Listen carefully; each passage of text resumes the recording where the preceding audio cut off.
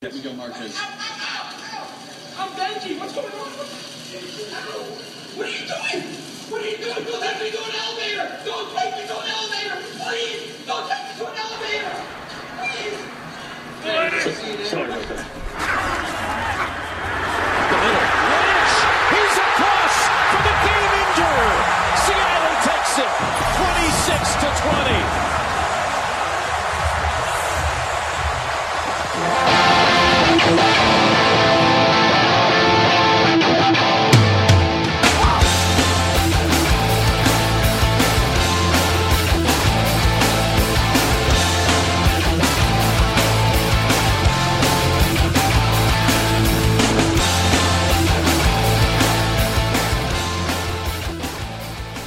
All right, I promise everyone that I will never self-impose a podcast blackout due to pouting. But I hope everyone can understand that all right, I'm sure a lot of people are like, oh, Steve just, the Saints are 0-2, so whatever. It wasn't that, okay? It was just that you have to be in a certain mood to come in here and talk about sports. And when we do the show, one of the things that sometimes sucks about doing the show is sometimes there's just certain things you have to talk about. And last week, I wasn't in the mood to get into a big thing about Adrian Peterson. It was too fresh. It was too raw. I hope people can understand that this is a guy that I followed since he was 17 years old, one of my all-time favorite athletes. And in 48 hours, you just can't erase all that because of a few pictures. It takes a lot longer than that to digest everything and think about everything. And for the most part, I really still don't want to talk about it much. But we will a little bit in three things. But we're back from a week hiatus, which is a strange time to do it, I guess. But I couldn't come and do a podcast last week. I needed some time off. And with that said, I have two things that I wanted to open the show with. So I was going to ask Don to pick the open. Although I suppose we already sort of did an open, so I'll give you three options. Okay. Do you want me to talk about dominating the car lot? Do you want me to talk about how much I think Roger Goodell is a piece of shit, or should we save that for three things? I'm sure that'll make it in there. Or do you want to skip anything else because I sort of already did an open talking about me being a baby and not doing a podcast? I don't even know what dominating the car lot is. So I assume this is something that happened in Cleveland? No, this happened in Buffalo, New York. We bought a new car, and I was the winner. Oh. Well, that never happens. I know. Yeah, okay, sure. All right. So the First Lady leases a car every year. Right. Or every 3 years, I suppose. And this car was up for, needs to be turned in. So this was like on Friday, and our next payment was due the following Friday, and that was the second last one. Okay. So we had two payments left. We were good on miles. We weren't like close to the miles at all. So we went in there sort of knowing that we didn't have to get a car that day. We could wait a month or two. But also, we also went in there knowing that when she had gotten this car, she had moved from Nissan to Honda. Okay. And her mom knew the owner of the Honda dealership, who clearly had lost money on the deal to get her over there, sort of, and as a favor to the mother.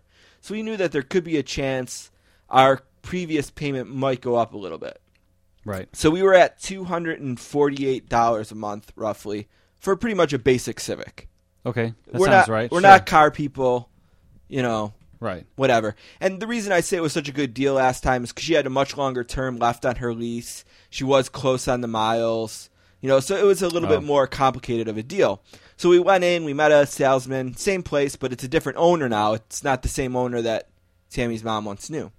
So we come in and we say, look, we got a Civic. It's up in 2 months, which was really 5 weeks. Really, it was up. We pay $248 right now. We want to be around there. We want to basically just get in a new Civic. What's the deal? And he says, well, there's great lease options on the Civic, and you have a base model, and you could go up a model and probably be around the same price. Okay. So we said, that's great. So he takes some information, looks some stuff up, and comes back to us and says, all right, $258 a month for the basic model. And I'm like, well, that's just not going to work for us. We're going to go to a few other dealers and see what else there is. Thank you very much. And he's like, whoa, wait. Maybe you want to take it for a test drive and go around the block just so you guys can go and see if you like it. I'm like, look, we already got a Civic. How much have they changed it? We don't need to. Right. No, thank you. Thanks for the deal. We'll see. He's like, no, you gotta drive it. So the first lady's like, all right, let's drive this. So I said, all right. So the guy, we're waiting outside, and the guy comes up, and he's like, you know what? You're right. It is the same. There's really no reason for you to drive it. What's the bottom line? What do we need to do to get a deal done here? So I said, look, you were the one who brought this up saying what great deals there were for a Civics right now and thought we could go up a version of car and be around the same price. And you came back with the version we have for $8 more.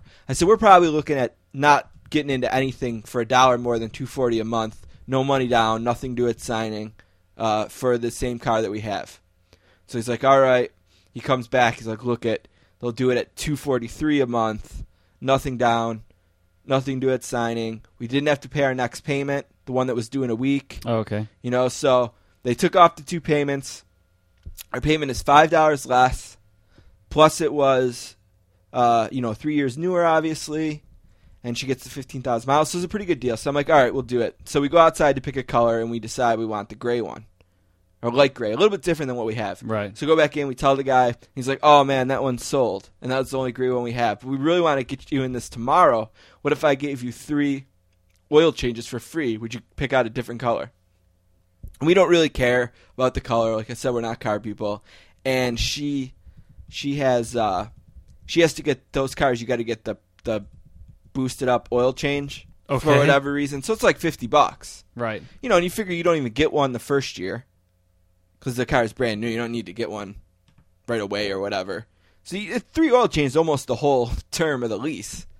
And so we're like, all right, we'll do that. So we go back the next day, and she wanted a car starter too.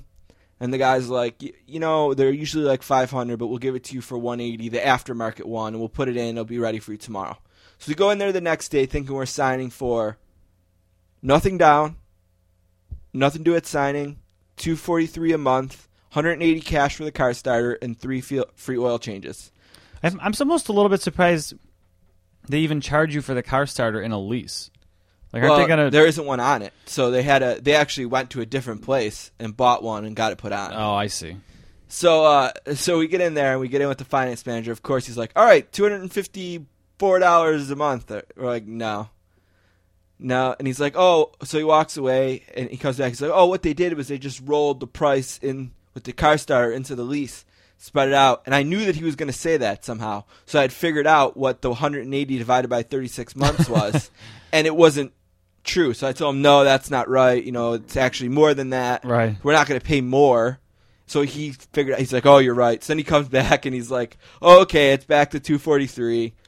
And so then at the very end, we're getting ready to walk out, and we hadn't gotten our coupons left. So we went up to the boss. We're like, you the guy who's going to give us the free oil changes. And he's like, oh, yeah, how many did I say? And I said 4. And he's like, okay, let me go get them.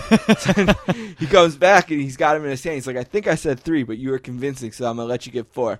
So to recap, we got $5 less on our payment per month. We didn't pay anything down.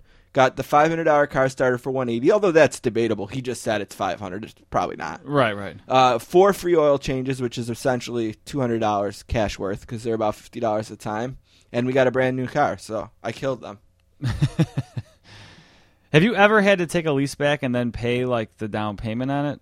No. Yeah, I don't. The only thing we've ever had to do is when we went from Nissan to Honda, Nissan tried to charge us for a few things. Mm-hmm. Because when you turn your car in, if it's the same place, they cover a higher amount. Oh, sure. But when you hail damage, anything, right? Yeah. When you take it into a different place and you don't buy a new car, it's a lower amount. So they tried to charge us for 4 new tires, and they had only covered for $500. So it was like a difference of like $380. But we had just gotten the car inspected, and the tires had passed. So I called them and said, "There's no way I'm paying you for tires that passed inspection," and they actually did waive it. Oh, okay. So we've done really good with leases, and I'm sure at this point nobody cares about that. But I wanted to brag a little bit about dominating the car dealers before we started. Season 4, episode 26. We're recording on Tuesday, Don and I, the 23rd, 2014. we have David Shoemaker, from Grantland in to talk about wrestling. I've been watching wrestling again, and we've talked about this since around WrestleMania, and Sunday night was the best match I had seen in that whole time between John Cena and Brock Lesnar, but they ruined it at the very end with the DQ finish.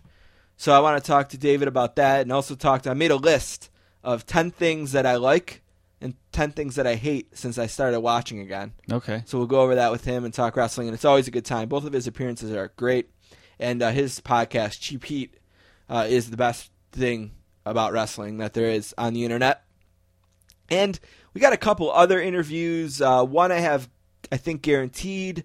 Another one we think is going to happen, but maybe we'll use it today, maybe we won't. So right now, when we record this, we're going to be sort of vague about who's actually going to be on, and this way we don't have to sound stupid later when someone else was on and we mentioned someone else. Sure, right. So we got a book club update, which we haven't done in a while. We have David Shoemaker. We have the second installment of the Reborn Pick 4, and we're going to start the show with 3 things. Let's play a game, all right? Count of 3. 1, Alrighty, I'll take it off. 2, The oil patterns on a PBA lane are very, very difficult. 3. I might be able to beat Jamarcus Russell at quarterback. This is the funnest night ever! Did we just become best friends? Yep. Now let's move on to other business. All right, first thing, the NFL news mixed bag we've been doing here first. And since we've been on, and this is something that we've covered throughout the summer, we had Phil Taylor from SI on to talk about his work on the Ray Rice case. And obviously there's been a lot of fallout since we've been on last, including, even if we had done a podcast last week, there's been more even since then with the report from ESPN and the commissioner's press conference. And I just want to say straight out, and this includes Ray Rice, it includes Adrian Peterson, I don't want to hear anyone give anyone credit for anything. Not the teams for their suspensions or the league for theirs. Absolutely. Or every single inch of this has been a fuck up. Yep. And Ray Rice absolutely should win that appeal, by the way, because there's no doubt in my mind that the commissioner suspended him a second time for the second offense only because the video came out. Sure. And there's no doubt in my mind that he saw that video. There was no new proof, no new evidence. Roger Goodell is a piece of shit. He's a total fucking liar. He makes me want to hate the NFL, and if I didn't love my team as much as I did, I would never watch that fucking league ever again until that guy was gone.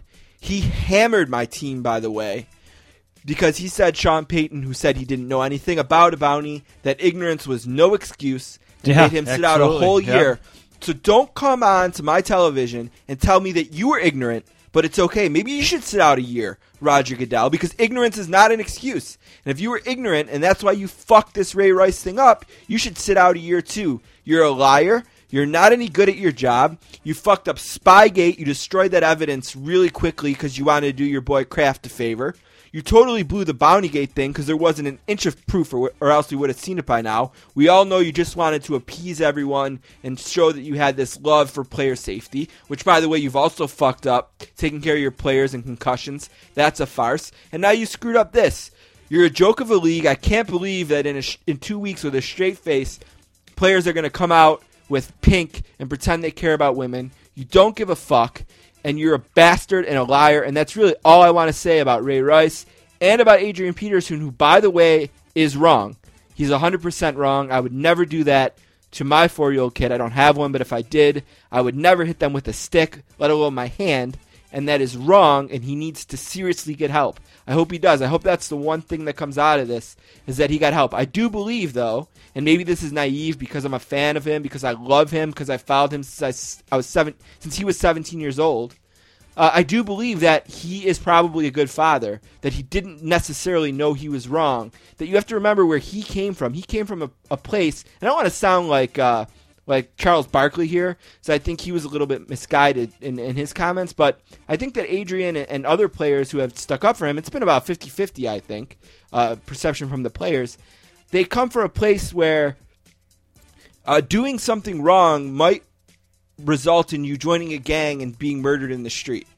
The level of rope that you can give a kid sometimes in those situations is smaller.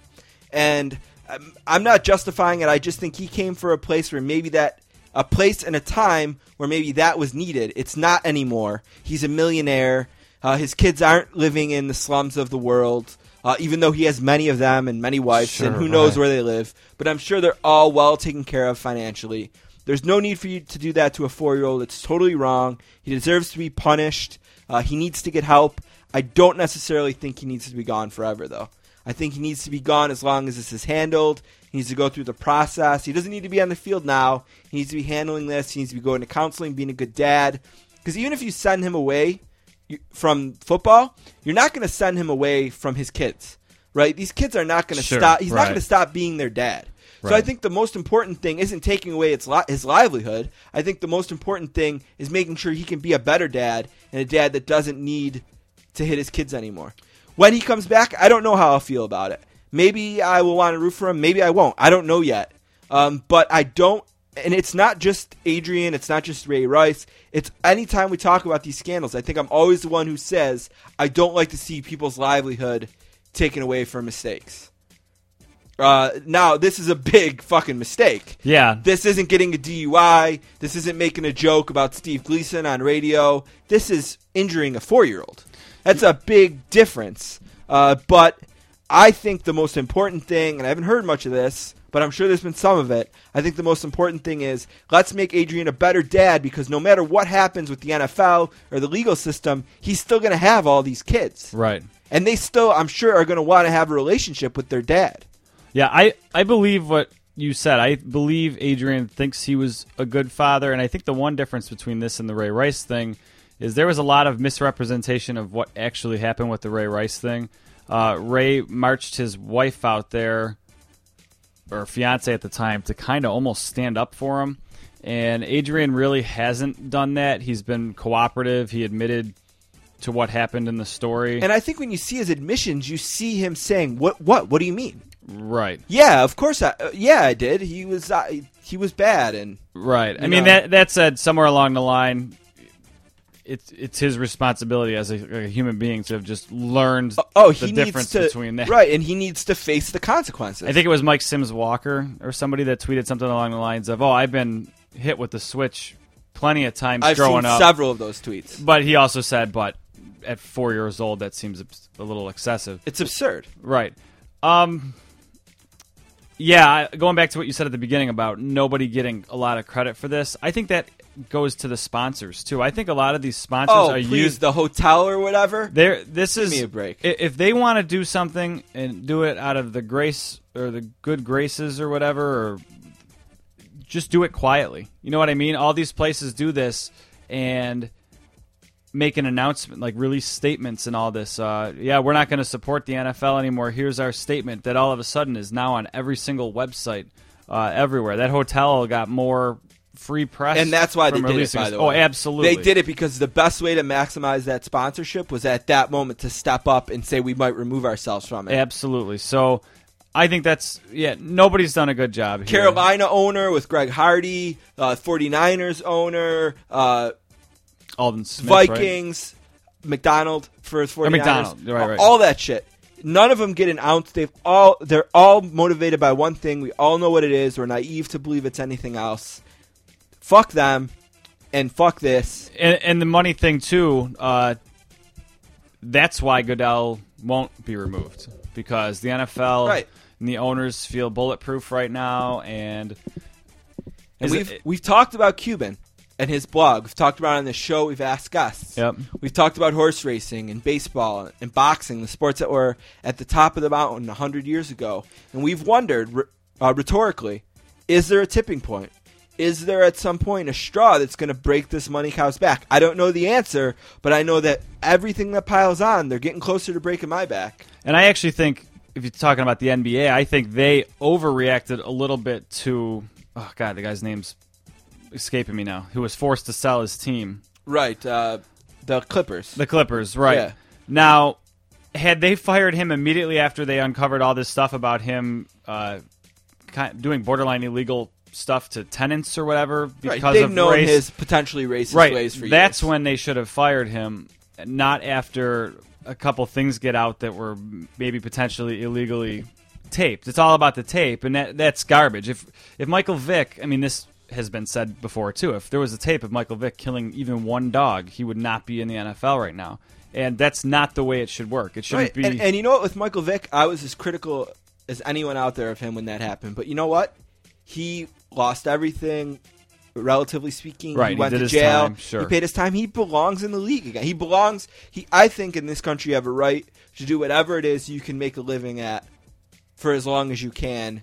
And I just... Right, and prison's supposed to be about rehabilitation, I mean, in addition to punishment. But, yeah, I don't know. I mean, some people think that the NFL should be better than that. I mean, these guys don't want to be role models necessarily, but they sign up to be role models. So I think they should be held to a higher standard. And I don't think that Michael Vick is a bad role model right now. I think Michael Vick is a guy who can go out there and say, look, you're going to make bad mistakes. Sure. And when you do, this is what you have to do to be a better person. Right, yeah.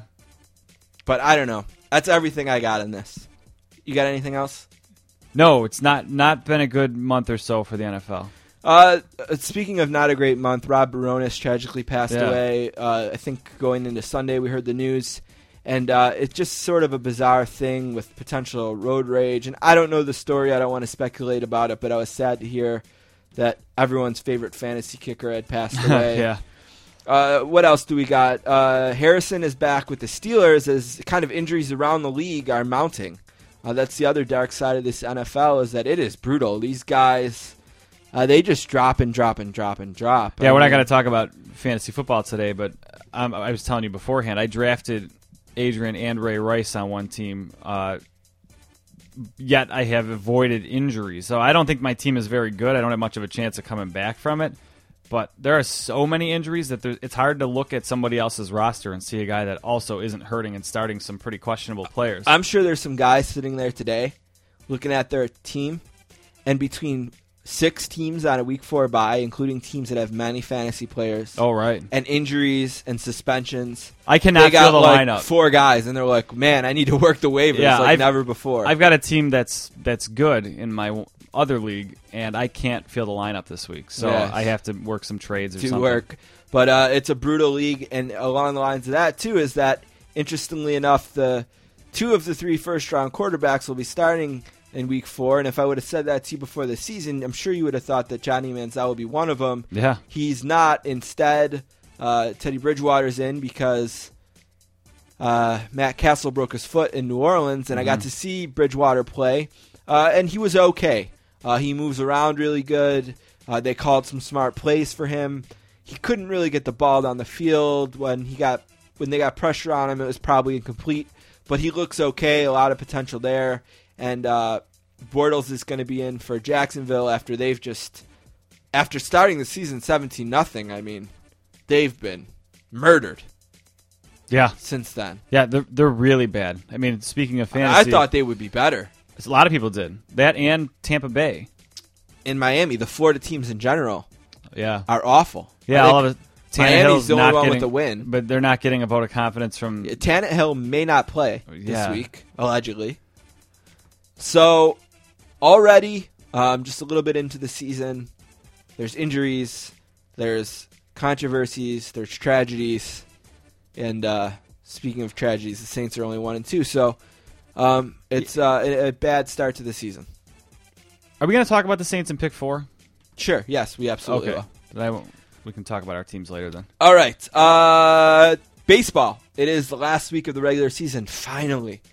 September is always like a month for me where I'm just like, all right, let's play the playoffs. You know, like I got it. Okay already. And this is going to be the end of Derek Jeter's career this week. Thursday's his last home game in Yankee Stadium against Baltimore, and Sunday's his last game, assuming he plays. Remember last year, after Mariano Rivera came out at Yankee Stadium, he didn't play on the road in the weekend. I would assume Jeter will play in Boston, but and I wanted to just mention here too that Jane Levy was on our podcast the last time we did it and talked really nicely about Jeter, and we got some good press on that, and you can find that on our website. www.sports-casters.com, and iTunes and Stitcher. And Don and I spent a lot of time after the last podcast getting all that stuff fixed, and I think we did. Yeah. So definitely check Jane out if you want to hear more about Jeter. And we'll talk more about him next week, too. He is one of my all-time favorite baseball players. I've always loved the way he's done his business and played. So we'll talk more about that next week. But playoffs are almost set for teams anyway.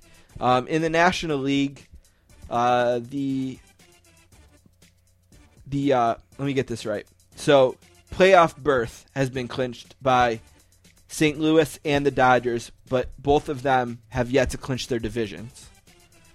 And Washington has clinched their division. So Washington is in as a division winner. Okay. St. Louis and the Dodgers are in, but not as division winners yet. And in the National League, the two wild card positions are basically going to be Pittsburgh or San Francisco, unless they were to win their division, and then it would be the other team. Okay. Right, so San Francisco caught the Dodgers, they would win the division, and the Dodgers would be the wild card. And if Pittsburgh were to catch St. Louis. Right. But basically, you're looking at Washington, St. Louis, Los Angeles, Pittsburgh, San Francisco in the National League. That's nice for Matt that Pittsburgh's going to make it because it wasn't looking good. Yeah, no, early in the season. They're 85-71. They've played 8-2 in their last 10. Great. Really good. And the collapse of the Braves and the Milwaukee Brewers and has helped the National League teams as well. In the American League, obviously, the best team all season or most of the season has been Anaheim. They have a ton of wins, 96 of them with 8 games to play. They're going to be the top seed in the American League, most likely, although Baltimore, who has 93 wins, could still catch them. Both of those teams have won their divisions, will be in there. And then Detroit and Kansas City are 1 game apart from each other for that division. One of them is going to win the division. One's probably going to get the wild card, and Oakland will probably get the other one, although Seattle is also hanging around in the hunt a few games back. So that's baseball as we head into the last week, and we'll try to get Jonah Carey or Jeff Passan or someone, Ben Reiter, on next week to talk about the playoffs and how baseball kind of it's going to shake played out. Yep. All right, last thing for today, I wanted to talk a little bit about Jameis Winston. Just a fun-loving kid there down in Florida State, the reigning Heisman Trophy winner, quarterback for the number 1 team in the country. He's suspended this week by the team for apparently getting up on a table on campus in the student center and several times screaming to fuck her right in the pussy or something like that. Right. Which apparently is like an internet meme. And he was originally suspended for a half, and then he was suspended for the full game, and then he came out during warm-ups in his uniform and then came onto the field in his uniform, and the coach had to send him back. He came back out in sweatpants and his jersey. And I wanted to ask you about this. So there's kind of 2, thoughts on this. So during the game, which they almost lost, but won. It was close. They beat Clemson in overtime. ABC, obviously, who covered the game, made it all about Winston. Sure. Every time anything happened, they went to his reaction on the sideline. Now, I thought, was a great teammate. He was the first guy to congratulate the quarterback, who was his first game, after he threw a long touchdown, pat him on the head when he made a mistake, when they scored the touchdown, ran on the field to celebrate with his teammates. And I saw a lot of tweets of people saying, if I had just put my team in a position where I might cost them the national championship or a shot at it, maybe I wouldn't go celebrate with them for winning. Maybe I'd just stay out of it. And I don't know. I kind of thought that was cynical, that he was being a good teammate, that he showed good support, and it's not his fault that ABC put it on TV every single play. Yeah. And so where do you come out on that? Well, the whole thing, I thought it was a little rough on the kid to begin with. This is the type of thing. It's history, though. This is a guy who's been suspected of sexual assault. Well, that's a bigger that's so. It's not his first rodeo, I guess. Sure. I think it's a dumb kid being a dumb kid. I do too. Again, he has to be held to a higher standard because he's going to be held to a higher standard. That said, you can criticize him for that all you want. How do you want him to act on the sideline? Like, if he acted like an idiot or sulked or looked totally like aloof, like people would have blasted him for that. Right. So I don't know. It's a bad situation. The damage was done, and he was a good teammate about it. I guess you can't say many positive off the field things about him at this point. So that's a check mark on the good side for him. I don't see a problem with that. He's going to have to work hard the rest of this year and maybe even come back to Florida State next year. He is a redshirt sophomore, I believe, so he would be eligible for the draft this year. He might have to skip it. There's been a lot of rumors about teams taking them off their boards and him just being more trouble than he's worth. But when he decides to be an NFL player, whenever that is, between now and then, he's going to have to do a lot of work. I mean, people made stupid comments about Michael Sam. Who was it? A coach, Herm Edwards, said he would never have drafted him because he was a distraction, even though he's a great. No, you did what I did. It wasn't Herm. Not Edwards. Herm Edwards. It was Tony Dungy. Tony Dungy. Yeah, we want to. Is that racist? Like I just picked the other black coach. Well, we want to always embarrass ourselves by screwing that up. Yeah. It's a podcast tradition. Yeah. Okay. So Tony Dungy said that, right? And all that kid did was work hard and be gay, and that's his crime or whatever. Tim Tebow, nobody would ever argue he's anything but a team player. Yeah, he just wasn't good at football. Well, sure, right? But every game was about him. He could have been the third string quarterback, and you're going to get a shot at one point. Oh, what's Tim Tebow doing there? So some guys like are polarizing. It's not his fault that they shoved a camera in his face, and good for him for being a good teammate, I guess. So. No, he shouldn't have put his team in that position, but, I mean, what else? What could he have done better afterward? Probably not much. Right. All right, that's three things. We're going to come back with an interview in a second. It's a secret who it is. We're going to do the book club.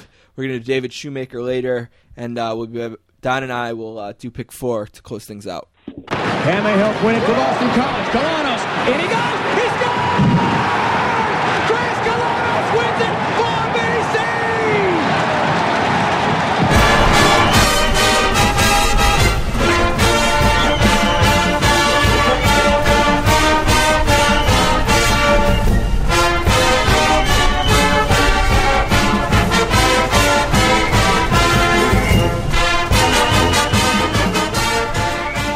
Our next guest is from Washington, D.C., and is a graduate of Boston College. He is a writer and editor at Grantland and spent some time last week in our beautiful Buffalo, New York. He's making his first appearance on the podcast today. A warm sportscaster's welcome to Andrew Sharp. What's going on, Andrew? Not too much, man. Just making it through the week here. Yeah, so you were just telling me that you moved from Los Angeles back to Washington. I saw on the internet that you're a big Washington sports fan, so the Redskins played today. So I wanted to ask you a couple things about that. One, what's your take on the name? And two, are you a Cousins guy or are you a RG3 guy? It's kind of funny. I'm not technically a Redskins fan. I spent like the first half of my life in Connecticut, where I became a Cowboys fan, and then moved back here. But I do have opinions because I live here. The first question was it should they change the name? Yeah, well, I mean, that's the thing to ask anyone from we always hear we always hear people who aren't in Washington talk about it, but I guess I'm not there, so I don't hear as many people in Washington talk about it. I think people in Washington are pretty much just sick of the conversation, and it seems inevitable that they're going to have to change it at some point. So, like, I think just on principle, like, they should change it. What I've found is that it actually gets more racist anytime Dan Snyder tries to defend it, and it becomes like 10 times more insulting.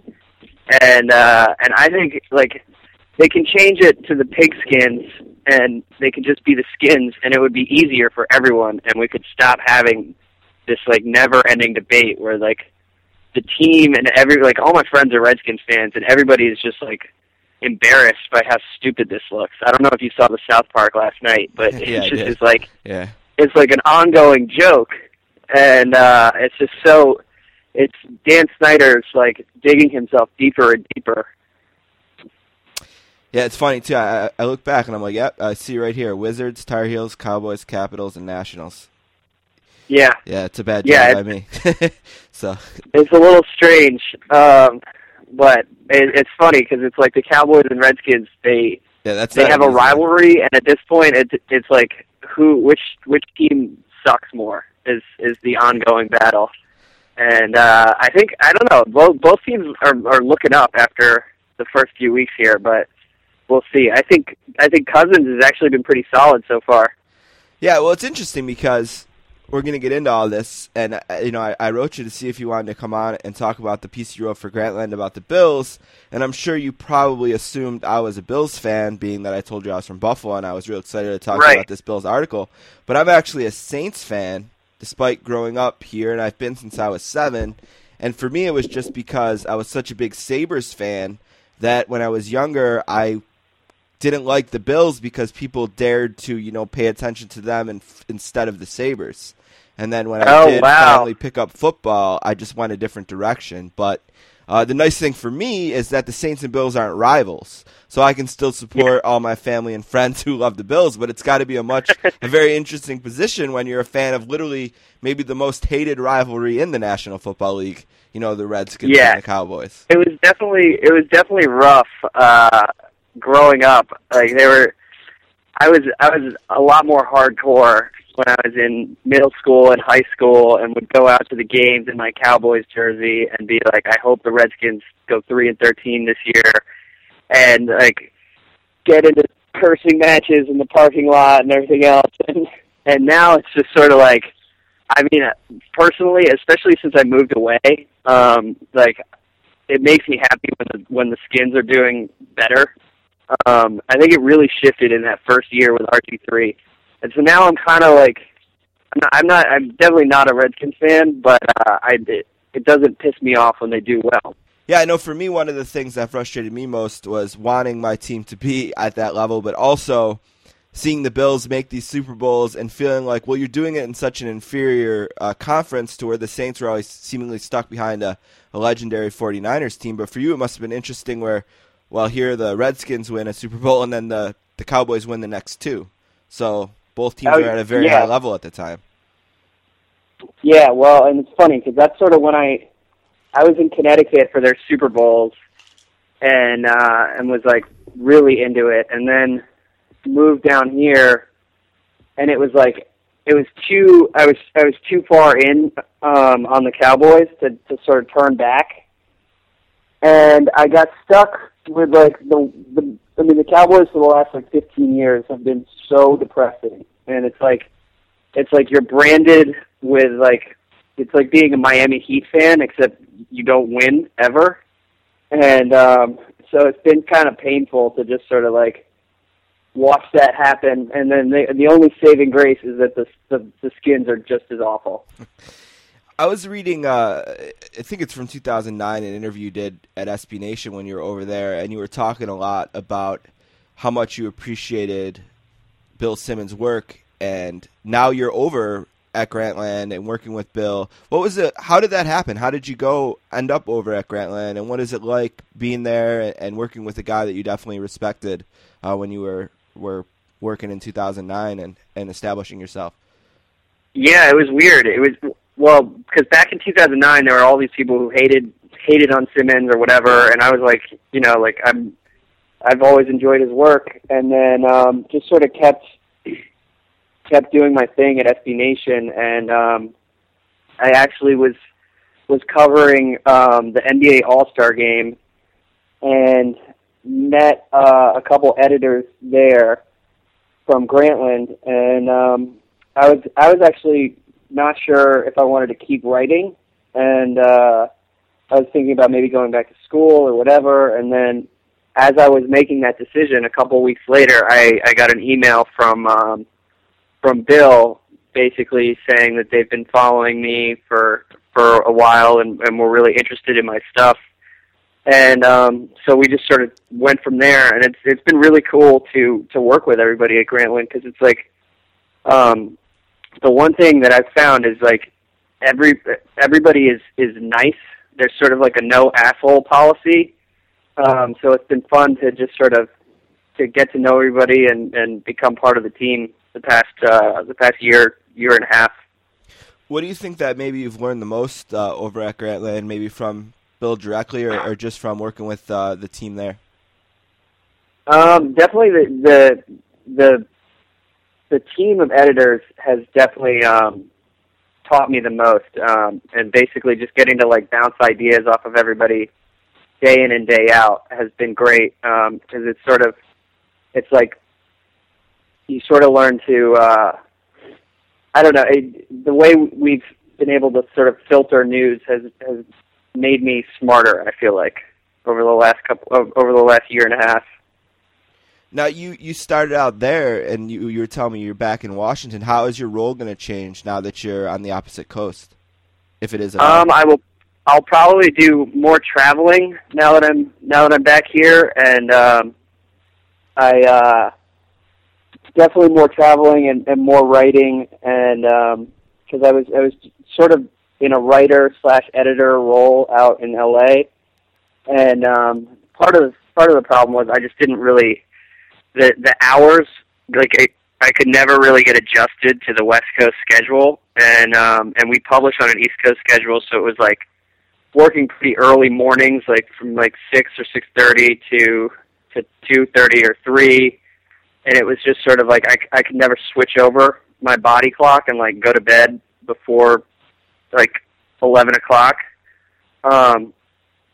So I think being on the East Coast will just free me up to sort of have a lot more fun and be able to travel more and do stuff like go to Buffalo on a whim, and it's working out so far. Well, that I was actually going to segue when you were talking about traveling. You traveled into Buffalo last week, and as far as the NFL goes, especially in the last couple of years, there's a guy down in Miami. I can't even think of his name, but every chance he gets, he makes sure to say how insignificant he thinks Buffalo is and what a bad city he thinks it is. I know you're talking to a Buffalo guy, so maybe you'd edit yourself a little bit, but what did you think about your time in Buffalo? I don't even know how long you were here, but what did you think about your time here, and what's your impressions of Buffalo? And I probably, maybe you've been here before, I'm not sure, but as you stand now after last weekend, how do you feel about Buffalo? I was a big fan. It was I was only there for like maybe 48 hours, but it's like Saturday night to Monday morning. But it was a lot nicer. Like it was a lot nicer than I expected, because I sort of imagined this, like, people talk about Buffalo like it's this dying town, and there were parts of it where that actually rang true. Like you could see like there was like one side of town that I ended up in where there were some like worn out looking houses and stuff like that, and then I also on the other side I ended up in, I think it was Allentown. Right, it's a part of the city that's pretty earthy. It was great. Yeah. Just walking around there, it was really cool. And then obviously the game was a lot of fun. And all in all, I really enjoyed the trip up there. Where did you stay? I stayed at a hotel downtown. But I also recognized that it was like it's before things get like frigid, and like that's real Buffalo. But I mean, I was there for like 75-degree weather, and it was perfect. Yeah, well, the Buffalo in the fall is probably the best time to be here. Sometimes it was gorgeous. Sometimes in the summer, when it's hot here, it's just really humid, and it's not the best hot weather.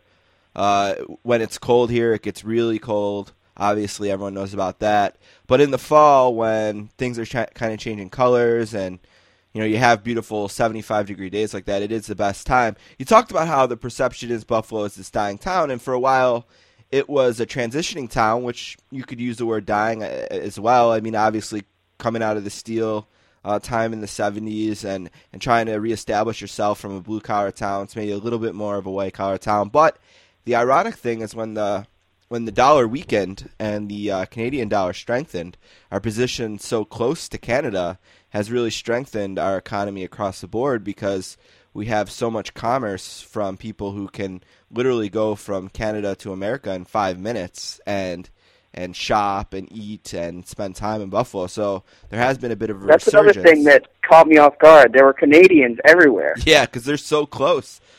Listen, this is when I was 10 years old. On a Tuesday night, it wouldn't be uncommon for my parents to say, "Let's go to Canada for Chinese food tonight for dinner." And how long does it take to get across the border? Well, back then, obviously in a pre-9/11 world, we could be from our front door to the dinner table in 25 minutes and be in Canada. We're not in Toronto. Toronto's 90 miles away, but we could be in Fort Erie, which is the closest city to our border, in 25 minutes. So that's awesome. Yes, and that's something we take for granted here. We never think about the idea that literally going to a foreign country just on a whim was such a regular thing for us. And even still, it was wild because they were, even at the Bills game, I saw people that I could tell they were from Canada, and it was just sort of it clicked. It was Canada's not that far away from here, and I guess that's pretty common. Yeah, and then also downtown where you were with the Pagula money, and that's another reason, and I want to talk to you about Pagula and the Bills. Another reason why people are so excited, the number one reason people are so excited about Pagula buying the Bills is because they're going to stay in Buffalo. The number two reason is because you see with Pagula, since he's bought the Sabres, the way he's invested in that via the Harbor Center, which you may have seen downtown, by our hockey arena and the hotels there, and how he's transforming that area. And I think people have this hope that now with the Bills, he'll invest even more in the city, and it's really turning out to be a great thing. The Buffalo is going to be one of the hockey centers of the country for the next 50 years with the Harbor Center. They've already moved the NHL Combine to Buffalo next year, so we'll see how much more ends up being in Buffalo in the next long time here. Yeah, it's pretty cool. I was reading about how the idea is that he's going to end up reinvesting a lot of his money in Buffalo to make it to sort of help his investments in the Bills and the Sabres. So now you were the one who floated the idea, and this is kind of where the column starts, that you thought the Bills could be a decent team this year, and after the 2-0 start, you came down to check them out, and obviously it was sort of a back-to-earth kind of a game against a really good San Diego team, in fairness, who had just beaten Seattle. How do you feel about the Bills now? Do you feel the way you felt initially? Have you soured on them? And I'm still in on the Bills. I'm still a fan at this point. They just have so many weapons around that offense. Part of it is I think a lot of people focus on Sammy Watkins, but I also think Robert Woods is just as good, and then when you combine that with the running game, it's they really just they need to get decent play. EJ Manuel doesn't even have to be really good, but he just has to be decent for them to have a shot, because I think the defense is also pretty solid across the board. So I mean, I don't know. I really think this weekend against the Texans, we'll learn a lot about what they can actually do this year. I was thinking a little bit about the parallels between the way the Bills are trying to develop Manuel with the way the Redskins may have tried to develop RG3, and admittedly, and again, I really don't have much stake in it because I'm not a Bills fan per se, but admittedly, RG3 is a much more talented guy at his core than EJ Manuel is, but I think that the Bills coaching staff has sort of looked at the way RG3 has struggled to stay on the field, and in doing so has maybe harnessed Manuel a little bit, and it seems like sometimes to me they're trying to protect him physically, emotionally, mentally, instead of just letting him go out there and seeing how he develops. Did you get that sense at all, and do you still think he can be a quarterback who lives up to the lofty expectations that the Bills, and maybe only the Bills, saw in him when they made him a first-round pick? Yeah, the Bills, man, they drafted him on that one, yeah. a lot higher than they drafted him a lot higher than anybody expected. I don't know. I sort of I think the parallel with RG3 makes sense in that RG3 since the injury has never really looked that comfortable, and EJ Manuel didn't really look that comfortable this weekend. And in the other games that I've seen him, he just like doesn't seem that natural in the pocket, and I feel like he's at his best when he's able to run around and sort of like improvise. But the main thing is he's just got to not like. There are several times this weekend when he had open receivers and he just like couldn't hit them, and so I think that's going to end up being the biggest issue is just like accuracy, and that's one of the things that you can't really fix. Or I'm not sure. Maybe they will be able to fix it, but especially his accuracy when he gets moved off his spot. You know, anytime there's pressure, it seems like that's when he gets the most erratic too. Exactly. Like you can see him get more uncomfortable, and then the ball just either sails or it goes straight into the receiver's feet, and it's like that just sort of shoots the offense in the foot. Sportscasts are here for a few more minutes talking to Andrew Sharp, who's over at Grantland. You can find him on Twitter. He's at Andrew Sharp. And so far he's got some really nice things to say about Buffalo. He's here last week, although I'm going to be checking his Twitter and seeing if he's tweeting with Omar Kelly in the next couple of weeks. And like, yeah, you were right, man. Oh, is that really the guy? Yeah, that's the guy. I looked him up. I was like, I got to find this guy's name so I can make this little joke here. But yeah, that guy's a dick. I don't know what his problem is. I mean, he goes. A lot of people don't like that guy. Yeah, he goes out of his way to be that way, and maybe that's just his Twitter persona. You know, like maybe in reality he's not that guy, but I mean, he just goes out of his way to make us feel bad about ourselves. I think ourselves. Even Dolphins fans feel that way. So yeah. The Buffalo is pretty much known for the Bills, and you got some of that. We're also known for Niagara Falls. I don't know if you made it that far north to see that, and we're also known for chicken wings. I hope you ate well when you were here. Did you get a nice plate? Man, I ate chicken wings everywhere I went. I didn't make it to Anchor Bar or Duff. Oh. But yeah, it was as advertised. Every bit as awesome as I expected. Yeah, I always say that like I want to. I was joking that like when people that we meet from the show, you know, when they get down here, I want to like meet them in a van down by the airport and like immediately take them to Duff's and show, like I want the good stuff to get out. I do care about Buffalo, you know, and I get angry with people like Omar Kelly and other people, but I'm glad you had a nice time here. Totally. Yeah, going forward with the rest of the season here. What are some other? You were obviously interested to see what was going to go down with the Bills. What are some other stories you're interested in seeing play out on the field here in the next couple weeks? Where else might you travel if the opportunity arose? What else on the NFL docket has you excited with about 12, 13 weeks left? I'm really excited to see what happens with Philly and like their team in general. It's basically like they play like video game football, and that has been really awesome to watch. But at the same time, they're sitting at 3-0 now and could have lost all 3 games. So I'm pretty excited to see sort of what happens there.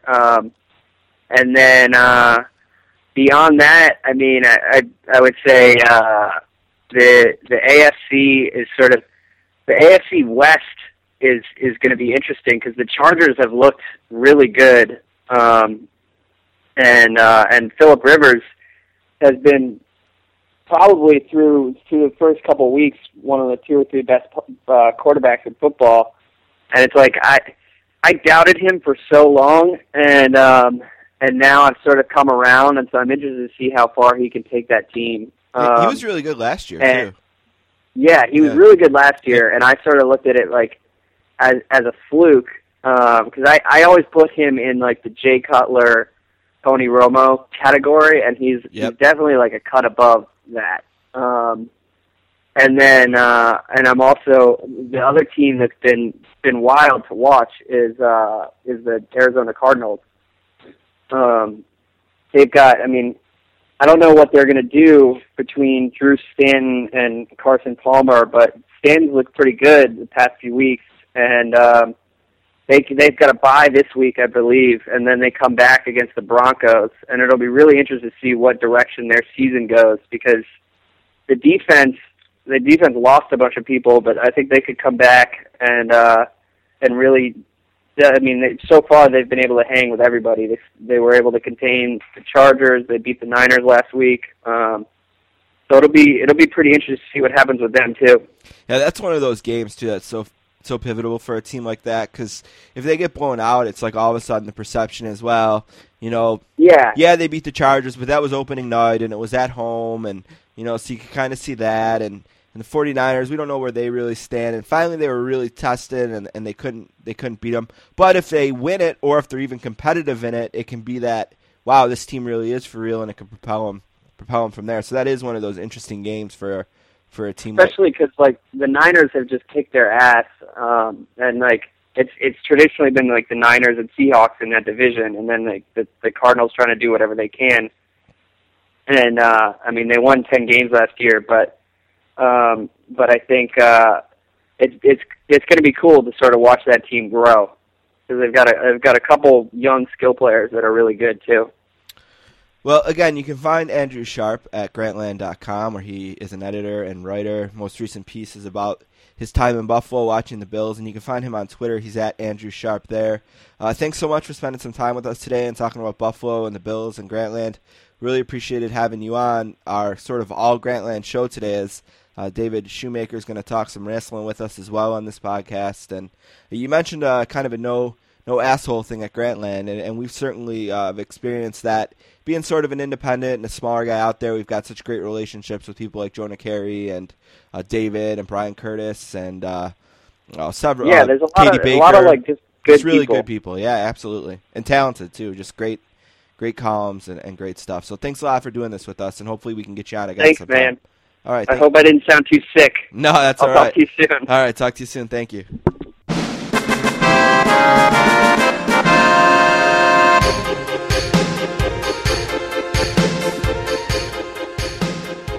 You would think that most podcasts who get themselves pigeonholed into a really dorky song for a segment, when that song was no longer available, they would take that opportunity to find a less dorky song. But here at the Sportscasters, we're just finding new versions of said dorky song. Anyway, the book club, I'm actually recording this on Thursday afternoon, so this is how the podcast kind of got put together. Don and I recorded the intro, 3 things, and pick 4 on Tuesday.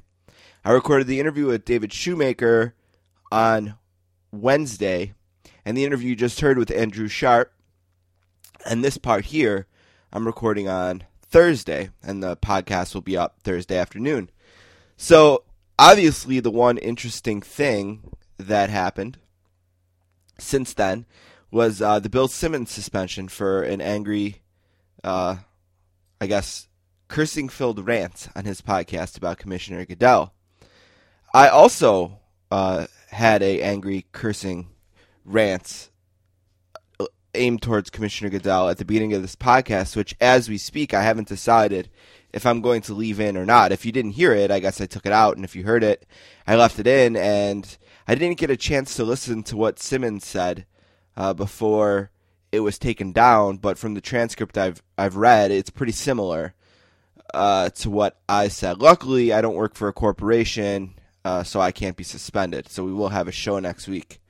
As for the book club, we talked a few times in the summer about a book club book of the year and never got around to it. Officially, the book club book of the year was The Squared Circle, Life, Death, and Professional Wrestling by David Shoemaker, a.k.a. The Masked Man. This book is going to be out on paperback on November 4th, and we are going to talk to David in a minute about the book and about wrestling. And it's a really great, almost hour-long interview, which I really enjoyed recording. We enjoy doing the wrestling stuff now and again on the podcast. Other than that, we're going to look for a new book. It's fall now. Christmas is coming up. Book ideas are going to be out there. So I'm going to get on email. I'm going to pound some out. I'm going to find some books. I'm going to see what we can book for the next couple months for the book club. I heard from a guy who wrote a book about high school football in Florida, I believe, and he was hoping to do something, and I said, sure, we'd love to, but I haven't heard back from him yet. But if you have any book ideas for the book club, the email is thesportscasters@gmail.com, or you can find me on Twitter @sports_casters. We are going to take a break. You can, and then we're going to come back with David Shoemaker from Grantland.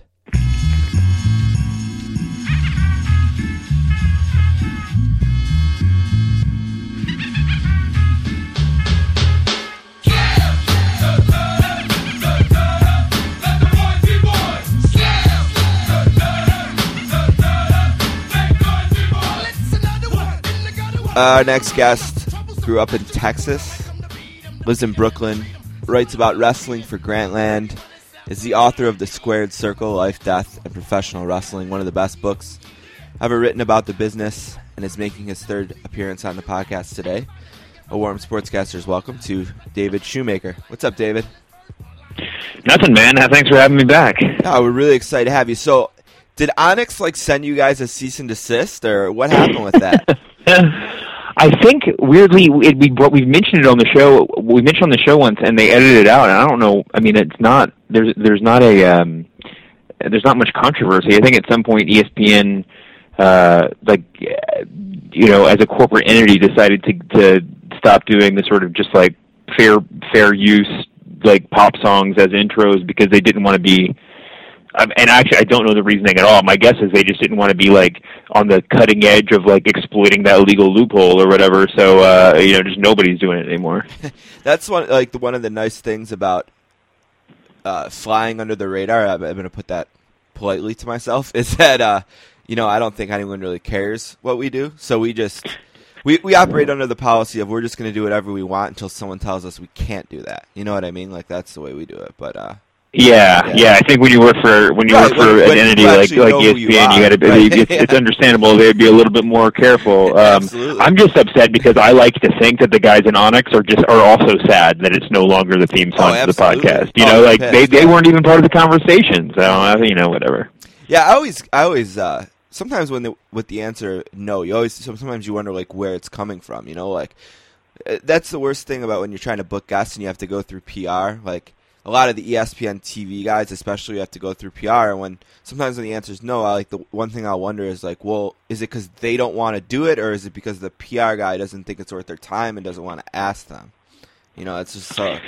Yeah, I mean, I had obviously PR people for when my book came out, and dealing with them again right now because the paperback is coming out I think November 4th.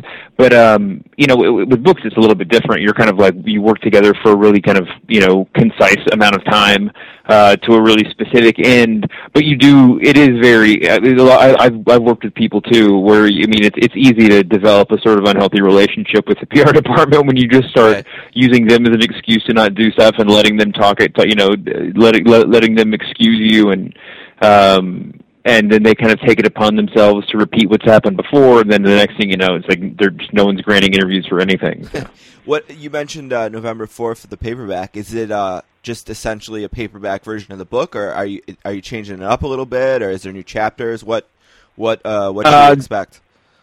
It's basically the same book. There's a bunch of little corrections that were made,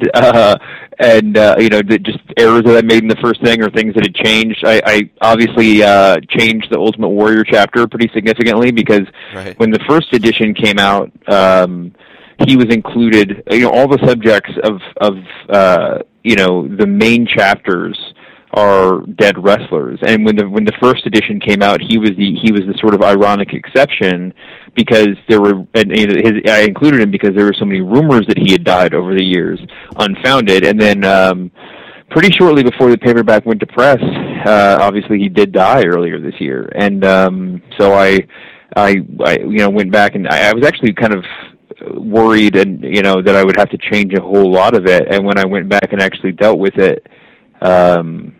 Weirdly, not much had to be changed. Obviously the ending is different and that kind of stuff, but yeah, so that's different. And like I said, there's a lot of corrections. I got to tell you, any writer any writer I'm sure can tell you about the sadness of like seeing people correct your errors that you've made on Twitter or that kind of stuff. I've never had an experience so miserable as spending a whole weekend just Googling every variation of my name, the book title, and errors, just to see if there was anything that I didn't know that I had gotten wrong. But yeah, hopefully I caught most of it. Well, 99 out of 100 people on the internet, it seems like, get so excited to tell you when you're wrong. Very rarely do people take the time to tell you they really like something. and again, I don't want to make this about me at all, but we're a much smaller thing, and most of the feedback we get is when we screw something up. Very rarely is it, oh, we like this or we didn't like that. And as I notice, as the scale gets bigger and bigger and bigger, it gets worse and worse and worse. Actually, Peter King last night, I don't know if you saw this on Twitter, he shared this sort of innocent story about Andrew McCutcheon buying a coffee in Pittsburgh. Yeah. And I looked at his mentions, and it's just 1,000 mentions of that's the dumbest story. Of course, I mean, just like get killed, and it's like, oh man, geez, I don't know how you handle it. Was there a certain example? Was there a fact that you? Now I read it. I'm certainly a mark, probably not quite a smart mark, maybe a little bit, but I didn't.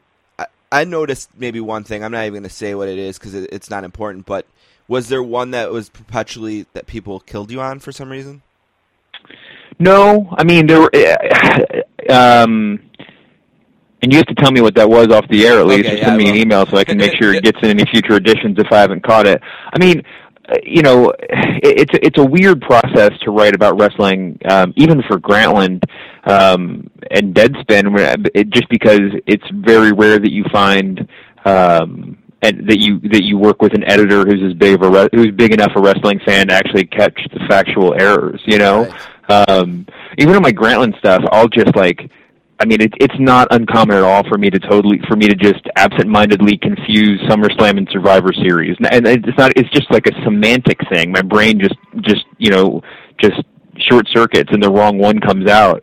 And if my editor just doesn't realize the error, then it's out there in the world, and the simplest things look like the biggest mistakes. But no, I mean there wasn't any one specific thing that comes to mind. I mean there were a couple of things where they were just obvious errors, and I think most people when they point them out are pointing it out from a place. I'm sure, especially towards the reaction that you get. It's people pointing it out from a place of good faith. And they're actually trying to be nice very often, or trying to be helpful. But it's just like when your friend says something about like your shirt's untucked, and if he just says if the tone is off, then it just sounds like he's killing you, and that's what Twitter is. It's just like pure tone deaf commentary, and it's not an insult to people who use Twitter. I'm just saying that there's inherently no tone unless you're doing /sark or something at the end of all of your tweets, which just sort of defeats the purpose, I feel like. So anyway, we all get killed. Writers all say that it's just one. That one negative tweet will make you forget about the 100 positive tweets that you just got before, and it's totally true. It's like a really sad part about the human condition, and it's an easy way to make us miserable. When I write something now for the internet, I will generally be kind of anxious when it goes up, but I will force myself to read the first 20 or 30 minutes of tweets just to make sure there's not an error, a glaring error, and then I generally just get offline for just bow out. The rest of the evening, right. because it's not even reading the stuff. It's just thinking about it before I do. It's just I've just gotten to the point where with all the social media stuff, doing I have a Tumblr account for my podcast, Cheap Heat, and a bunch of different email accounts and Instagram and Twitter. There's a million more that I'm not even on, but it's just a constant barrage of interaction, and you got to kind of carve out time to be away from that. In my hiatus as a mark, one of the ways I stayed connected was DVDs and books. You actually had one of my favorite quotes ever about wrestling when you were on the show last time. You said, and I'm pretty sure this is a direct quote, I'm not paraphrasing, I believe what you said exactly was, wrestling largely exists in people's pasts. And one way that I kept that connection was through reading books and watching the DVDs, mostly the WWF/E ones, but also some of the other ones that were around. But I would say of all the wrestling books I've read, maybe around 40, yours is definitely in my top 5. And one of the things we mostly get killed about is being a little bit too friendly or to our guests or whatever. But it really is one of my favorite wrestling books, and I know I told you that. So my guess is that overall the reaction has been really positive to it, right? Yeah, oh yeah. I mean, it's been great. I mean, it was cool when they were like, it was just a month or two ago they sent me the paperback cover for me to approve, and it feels good to see that actual news outlets that I'm familiar with are quoted on the back saying nice things about the book. So it's. I mean, a lot of if in so much as there was any negative reaction, a lot of it came from people who are only used to reading wrestling journalism on the internet, I acknowledge that that's not what I'm doing. I'm doing for the book specifically, doing a different sort of thing,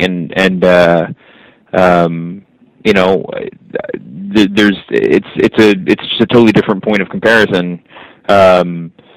But I'm proud of what I did, and I think the reaction was overall really, really positive. One last little piece of small talk here, and then I want to get on to some more serious wrestling business.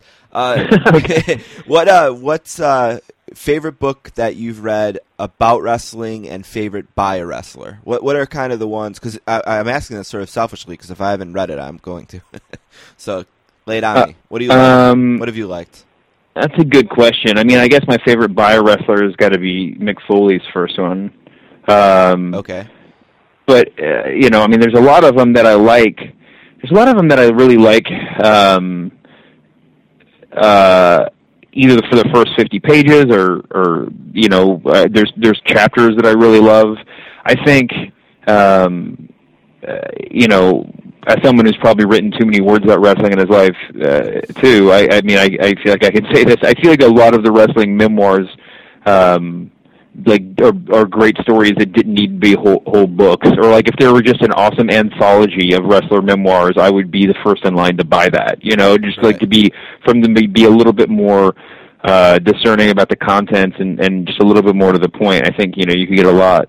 You could be a lot more powerful, but as someone who's worked in book publishing for many, many years, you could say that about many books, that we're all just sort of unnecessarily stuck to this 300-page format. But my favorite book about wrestling, that's really tough. I think, there are a couple that really meant a lot to me when I was writing the book, and I reference them in there and other stuff that I've read. And there's one called "Whatever Happened to Gorgeous George" by an old SI reporter named Joe Jares. That came out. When did it come out? In the 70s or the 80s, and is pretty much out of print now. But you generally get a mass market paperback used off Amazon,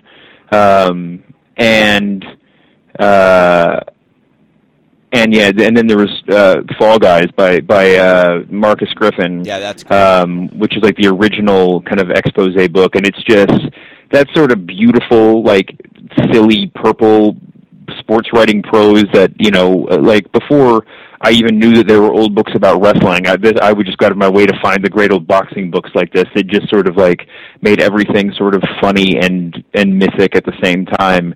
And that kind of writing was certainly a big influence on me. I think the thing that I love the most about the Foley book, especially the first one, is that it was the first time someone wrote about it that way or whatever. It was wow, people are willing to talk about their career this way. I think maybe before the books that maybe wrestlers wrote, they were really watered down sort of company books, or at least the ones that were mainstream. Of course, you could probably find someone, but those were a lot harder to find at that time. It wasn't as many. People weren't talking about things on the internet as much back then. But one thing that I loved that I did, and it was sort of out of luck, and I love the Bret Hart book. It's great. And one of the things that enhanced it for me is right before I got it, I read the Dynamite Kid book, which isn't nearly as good.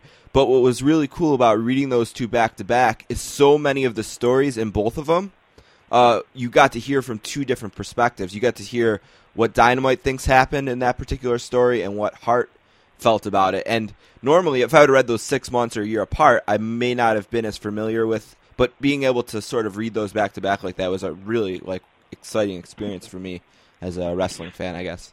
Yeah, I mean, when they start, that kind of stuff is always really fun. I'm trying. There's a million books that I'm not mentioning. I like Dynamite's book too.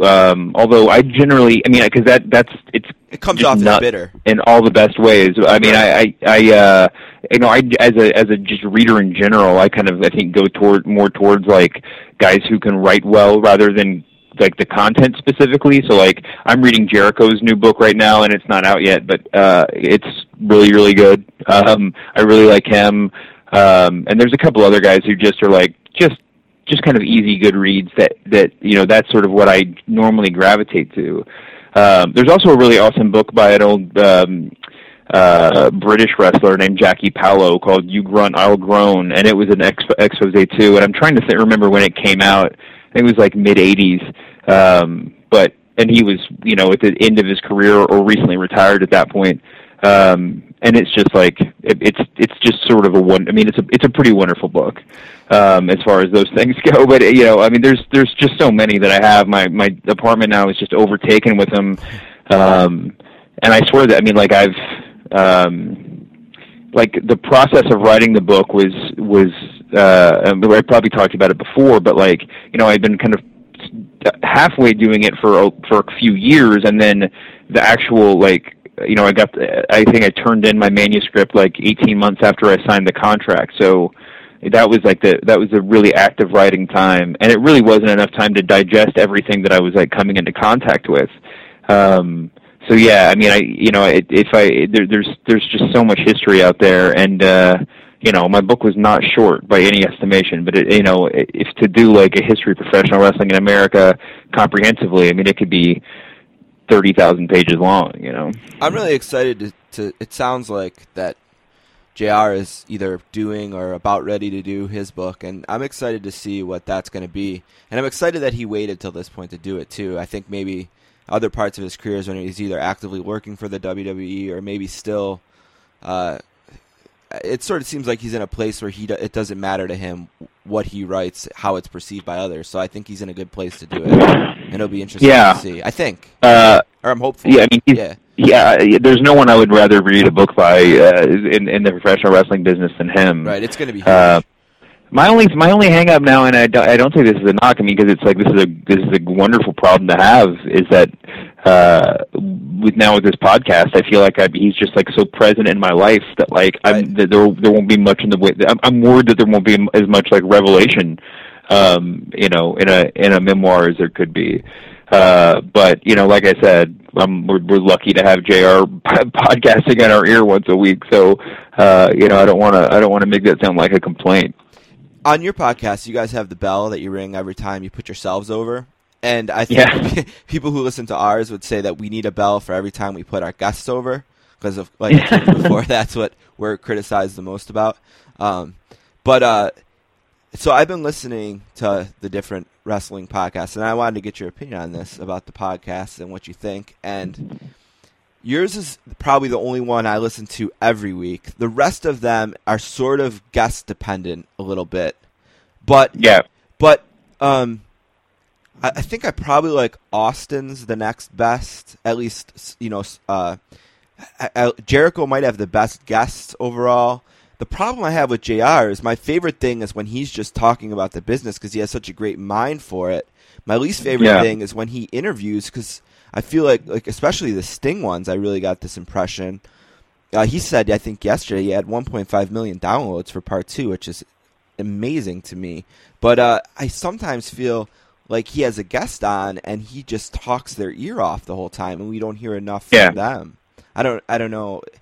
And I don't think it's coming from a ego or a bad place. I just think he's just that kind of guy. I can imagine that if we got in the room and started talking, it'd be sort of the same thing. He just, I think, has a lot to say. Yeah, as someone who's been, I was actually backstage just sort of almost accidentally for one of his one-man shows, just kind of saying hi to somebody, and he came in. It was after the show, and he came in and plopped down on the couch, and I was just like, all right, I'm going to get out of everybody's hair. JR didn't invite me back here. And as I was trying to get away, he just kind of addressed me and monologued for about 45 minutes. And I was both transfixed and scared to move. So, but yeah, I actually totally agree with you. I was saying this to somebody not too long ago, that it's crazy when you think about the fact that Jim Ross is a an audio guy. I mean, he is a play-by-play guy, and Stone Cold Steve Austin is a performer. But in their post-active duty, whatever careers, Stone Cold Steve Austin has turned into like the greatest podcast man in the business. So good at it. And Jim Ross weirdly is much better at doing his one-man show than he is at doing podcasts. So they sort of like reverse roles at this point in their life. But I mean, I think that Austin, and actually I think probably some of Austin's less well-known guests are my favorite ones, because there are a lot of guys that I grew up with. I mean, he's had like Ricky Morton and Kamala and a bunch of other guys on recently that just are like mother's milk to me. Like, there's nothing that could be better. And Austin is just such like a great interviewer. Like, he obviously does his work and his homework, and he asks he knows what questions to ask. It's really he's always. I'm like, maybe it's just I'm so constantly surprised by his skill, but that's I love his podcast to death. He is the Howard. But yeah, I mean, listen, they're all good, but generally at this point, there's just so many of them. Yeah. I mean, so many kind of mainstream big name wrestling podcasts that I find my listening habits are mostly dictated by kind of other people's reaction. Like when I'll see a couple references to a certain certain episode online, then I'll make sure that I listen to it. None of them are. I mean, I look at the updates pretty regularly, but none of them are like appointment listening for me in the way that some other podcasts are. And I think mostly it's because it's a matter of like it's my job, and it's not as much fun to do. I can't escape. Right. It's not as much like I can't find like that little like fix of escapism that I can if I wanted to listen to like How Did This Get Made or Mark Maron or something like that. Like, that's just totally a separate thing, and I can get away from I can just listen to that and totally relax. Yeah, I haven't been a big fan of Piper's. I haven't found much I like about that yet, but I only listened to the first few when he was just starting out, and he was probably pretty green. So I was thinking I should probably go back and check maybe the last couple. But I've been sort of like you, waiting for some buzz about one of his, and I haven't really heard much yet. But I don't know. All right, this is what I'm really excited about. The Sportscasters are here with David Shoemaker from Grantland, the Cheap Heat podcast, the Masked Man himself. And the first time we had you on was right after WrestleMania. Or no, was the book first or the WrestleMania time first? I don't know, regardless. The book would have been first, yeah. Was first, okay. Well, I sort of got back as an active mark, a day-by-day mark, when the network came out. I love the network. That's the number one thing on my love list is the network. I think it's amazing. And even the things I don't like about it, I think are just because I just want more. Just like I wish there was more, like those old school like taped house shows that are on there. Like I feel like there needs to be 10 times more of those. Like that's the only thing I don't like. It's just a want for more. So that's a great thing about it, really, not a negative. But I wanted to share this with you. I did this the other night when I was eating a bowl of cereal, and I was listening to one of our interviews, and I said, I wonder how he would, what he's going to react. Someone who took basically a 10-year break. I think WrestleMania 18 was around when I stopped, and I came back around 30.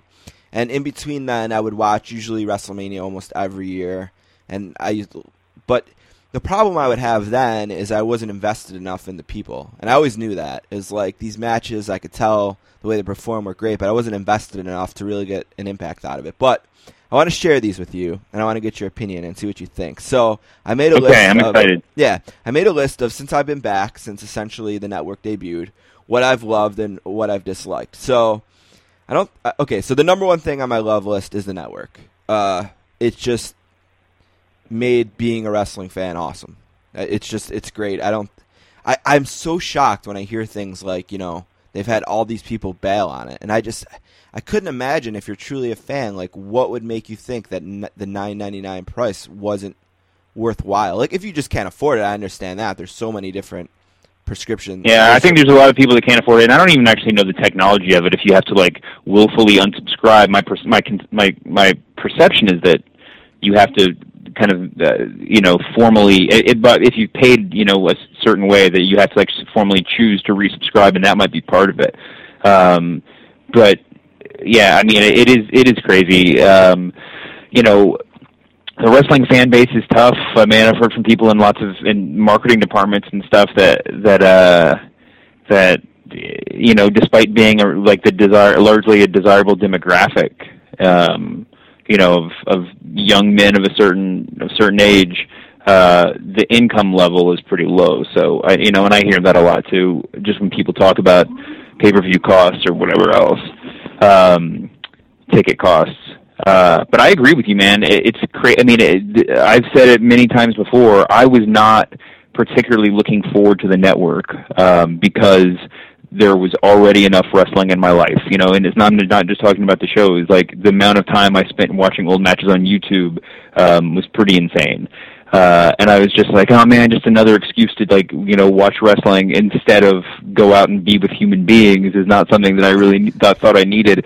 But I've been shocked at how much I love it and how much time I find myself spending on it. I mean, the old stuff that they have on there is just incredible, and just watching stuff in actual HD or just original tape quality is just so much of a more relaxing and wonderful experience than trying to parse some really fourth generation YouTube video or something. It's just, I don't know. I'm incredibly happy as a wrestling fan that this thing exists. The next thing on my list is one that I'll admit that maybe if I had never been off, he might be on the other list. But John Cena is the number 2 thing on my love list, and it's for a number of reasons. One, he's great. He's great in the ring for the way he performs, for what he is. I think he knows his limits. I think he gives good matches, and almost all of the, whether it was his Wyatt feud, maybe the Lesnar-Cena match that from the other night might be my favorite match since I've been back. And he's great. He loves wrestling. He's great. He's great for it. I can't really think. I'm definitely a Let's Go Cena, not a Cena sucks guy. But I will admit that maybe a lot of the Cena sucks is burnout. No, I guess that probably does exist. No, that definitely exists. And I've written before that it's more of just sort of a comment. It's more of a slight directed at Vince McMahon than really at John Cena, because it's not like he's choosing to come out there right, as if it were a real endeavor. I agree, man. There's a lot of people that underrate him way too much, because in some ways he's easier to kind of. I think I'll just say this. I think if you don't appreciate Cena, then you are kind of willfully caricaturing him. And I don't think that speaks necessarily too positively of you I'm not saying, obviously not you, the general right. you. Yeah, I know he's just, but I think in some sense he is sort of easy to caricature and easy to dismiss, because he's sort of I think for a lot of kind of quote unquote serious wrestling fans, he sort of represents what people who make fun of wrestling think wrestling is like, and I think in some ways that wrestling fans are kind of justifiably uncomfortable with that. But anyway, I love John Cena too. I just wrote last week about the never-ending conversation about whether or not he will eventually turn heel. And part of what I said in there was that one of the reasons why I think that a lot of the kind of smart fans are just dying for him to turn heel is because they want to root for him as a villain. They want to be able to get on, they want to be able to buy the John Cena stock. And since it is the sort of, he's been playing the same character with very little change for such a long time, it's kind of hard to get behind. Or even if you've come around to him, as someone like me has, I'm still on the Cena sucks side because I've just been chanting it for so long. That's funny. Yeah, I think I know you really want him to turn. I think I don't, but that's only because I'm not quite confident they'll do it right. And I'm just a little worried for him that it'll blow up the way it did for Austin, maybe. But if it's done right, I could see loving it. So Yeah, well, and here's the thing. I'm kind of like a very similar, but slightly mirror image version of your point of view. I don't think he should turn heel. I think that there's a million ways that they can play with his character now to make him more layered, more interesting, and functionally make him. I mean, I've said it before, and so have other people. He's the best heel in the business right now. So if he turns heel, all he's going to do is make the kids not like him and stop buying his merchandise.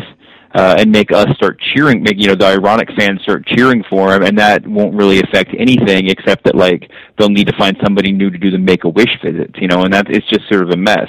I think that there's a way that they can work, further his character now and sort of tweak the smart fans a little bit more, make him more of that functional heel for a lot of us. But I don't really have any faith they're going to do that well. So, in some sense, I think my vote is to turn him heel, technically fully turn him heel, just to mix things up. But it's kind of 6 of one, half a dozen of the other. My next thing, and I don't know if these are necessarily in order anymore. Those are definitely the top 2 things: the Network and Cena. From there, I love Randy Orton, and I know that maybe there's some people out there who are maybe a little tired of him as well. But I think he's sort of a total package guy. He's maybe not the best personality, but maybe good enough. I like him in the ring. He's got a great look to him. And I don't know, I've just had a lot of fun with Orton. I like him a lot. Yeah. I thought his match the other night with Jericho was great. And I was sort of really bored with this Jericho run. Didn't connect with me that much, especially the Wyatt stuff. Really, I sort of fell flat, although I guess that was really most of it. But I really liked that match, and I thought it was great. I thought his match the month before, his match in SummerSlam, I thought was really boring for a while, and then there was just a few really great spots in it. Yeah, I don't know. I just like him a lot. And then Heyman is the other thing. I think this is more of a common where I'm on the right side of it. I think everyone has sort of been spending the last few months sort of appreciating the greatness that is Paul Heyman. I think he's unbelievable, sort of, how good he is. Yeah, no, Paul Heyman I wrote about recently, and by the way, I think I agree with you on every point. Paul Heyman I wrote about recently, and to make the case that he was the best performer in WWE, full stop. He's just working on another level right now that I don't know that anyone, even the greats like Bobby Heenan, have ever been on. Orton is, I agree. When he was the sort of face of the Authority a while back, I kind of wrote a semi-ironic column, called In Defense of Orton, I think, or The Case for Orton, saying that, it was time to stop. The same thing with Cena, time to stop with the kind of willful caricature of him and actually look at what he is. And he's incredibly talented. I mean, he's got every tool in the toolbox except for, I'm going to mix a bunch of metaphors here, I feel like, but he's got everything going for him except that special something. He's missing the it factor, but he has everything else. That said, I saw him in L.A. out at a restaurant when I was there for SummerSlam, and he certainly had some sort of magical it factor walking towards the bathroom. He's a really, really impressive, amazing-looking dude in a way that a lot of wrestlers weirdly aren't. And I agree with you about Jericho, too. I mean, I think I said this in my podcast, that I think we're past the point where he needs to be putting over young guys when he makes his comeback. At this point, the ideal use for him is fighting the guy like the Ortons of the world, when they don't have a specific feud to further at that moment, just to add one more big match to the card. I would rather see Jericho versus Orton, Jericho versus Big Show, Jericho versus Mark Henry a million times, and over another Jericho trying to make Fandango look good situation. Oh, I totally agree with that. All right, so here's another one that is this is the one probably on the list that could have never at any point in history been on it. And that's the idea that Grantland and Bleacher Report cover wrestling, and other sites probably too. I think there's one on SB Nation. These mainstream sports websites respecting wrestling in a way that they're willing to have columnists like yourself and others write these long, interesting pieces about it, to have podcasts about it. This, I feel like, would have never happened at any other time, and it's really exciting to be able to sit down and read a column that isn't too smarky, isn't too the opposite of that. It's smart and thought out, and there's this really interesting discussion about the storytelling. It's not just like trying to defend it or trying to prove why it's no good. It's just this unbelievable, like, and I think my theory is that it's because people who grew up in the Hogan era, who grew up loving it through the Attitude Era, are now in the positions of being gatekeepers and are saying, look, this is not just some silly soap opera or whatever it's viewed at by others. It's totally true. When I first started writing for Deadspin, which is 4 or 5 years ago or something like that, it was a huge novelty for a site even as, kind of like open as Deadspin to be regularly publishing on professional wrestling out and not just like reporting on who died or who got arrested. I mean, even like as recently as when I first started writing for Grantland, I constantly got comments that people were just saying like, "What the hell are you doing here?" And that is real. You're right. It has changed a lot. A ton of places have wrestling writers, and really, really good ones. And people are giving all kinds of people are giving space to it. I think that you're right. It's not just the editors. It's the writers. Becoming aware that this is a respectable thing to write about. But I think it's a broader issue. I mean, really, that's just sort of for good or bad, I mean, and definitely good in the case of wrestling, but it's just sort of, I think, symptomatic of a larger turn in our culture, like towards the sort of middle brow and away from sort of delineating things as highbrow or lowbrow. I think in general, if you're like a culture website or magazine or whatever, or even if you're just like a regular human being who watches television, it used to be easy to kind of laugh off wrestling, but now if you like spend your Saturday nights watching The Real Housewives of Atlanta, I don't really know what the case for making fun of wrestling is, So I think that it just in general, it fits in better with this sort of like semi-ironic pop culture world that we exist in right now. Another thing I love, and it's something you wrote about this week, is the young guys, the emerging guys, and I'll put that together with, I also wrote the NXT specials, which are sometimes the week they air, the best wrestling that airs that week. I am a little worried that as we get deep into the NXT era and everyone in the company was trained by the people at NXT to do promos that way and to work that way, that we might find that the negative of it is that everyone is somehow the same. So that worries me a little bit, but putting that aside, I think they're doing great things. The idea of it is incredible. They put on great shows, and there's a lot of young, talented guys that I'm sort of exciting to be getting in early on and watching to see how they evolve. Yeah, I fully agree. I think that I think that the concern about the cookie cutter whatever guys coming up is a little bit overblown. You certainly see a lot of cookie cutterness from guys who develop from a non-wrestling background, and I think WWE has to be aware of that. There's a lot less of the cookie cutter syndrome, and with guys like Dean Ambrose and Seth Rollins and people that actually came from indie wrestling backgrounds. I don't think that it's necessarily something that I mean, WWE, what they've done with the Performance Center with NXT, it deserves all the respect that you can give it. And the idea that I think that the best thing that they could do would be to maybe have like three performance centers, in three different sort of like not stages of development, but just types of development, types of audiences, so that you can, spend some time with different teachers in different parts of the country learning how to perform slightly different ways. But that's a lot of, money for them to spend for maybe a little bit of variation. If everybody learns how to speak French from the same French teacher, then you're all going to speak with the same accent or whatever. That's just the way that it's going to be. I don't know that's necessarily like, a reason to knock them, whatever. But, they're doing a really good job with their developmental program. Even if they just signed Kevin Steen and Kenta and Devitt, the three most recent big-name indie wrestling signings, even if they just signed those to sort of appease fans like me, then, they deserve applause because that was a brilliant move. If those guys never make it onto TV, and I'm sure they will, but if they never make it onto TV, even so, they've, it's a nice goodwill gesture at a bare minimum.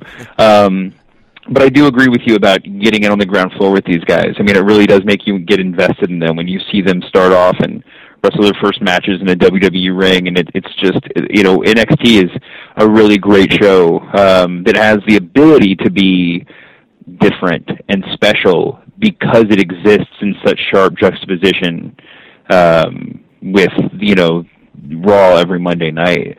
It's just such a different product. And I think that, so far we've seen a lot of the NXT guys have difficulty adjusting to the WWE, to, the major leagues. But hopefully they'll kind of realize, WWE overall will begin to realize what, the way that some things work in NXT is not necessarily a recipe for success, on Raw. But overall, I love that show to death.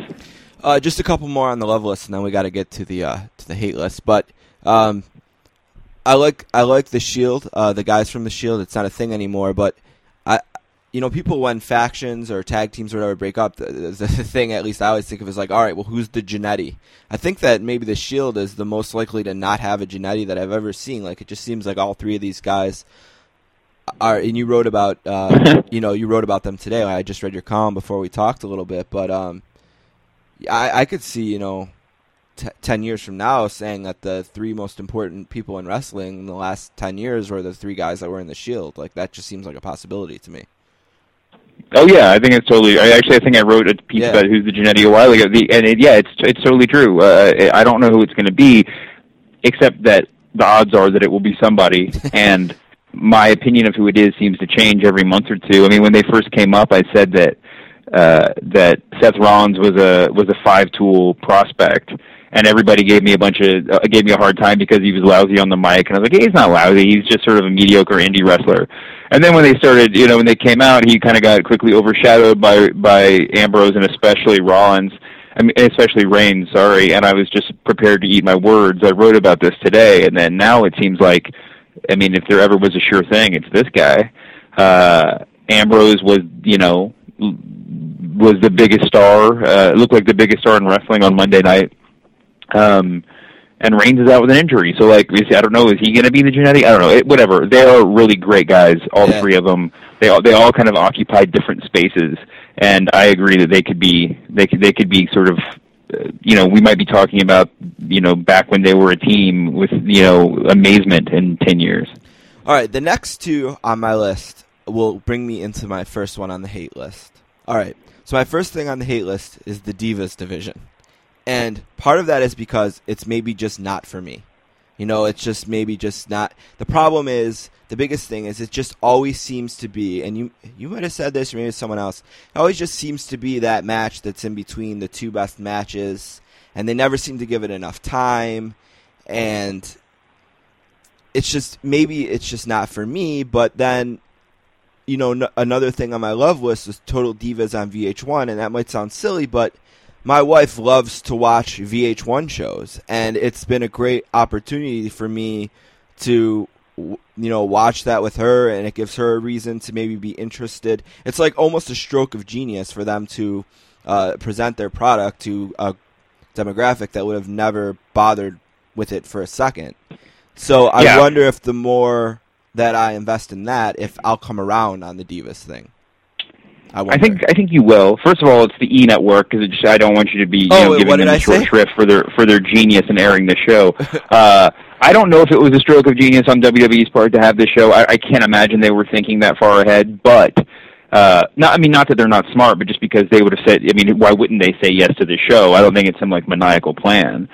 That said, I've heard this over and over and over again, that my girlfriend, my wife, whoever is finally watching wrestling with me now because of Total Divas.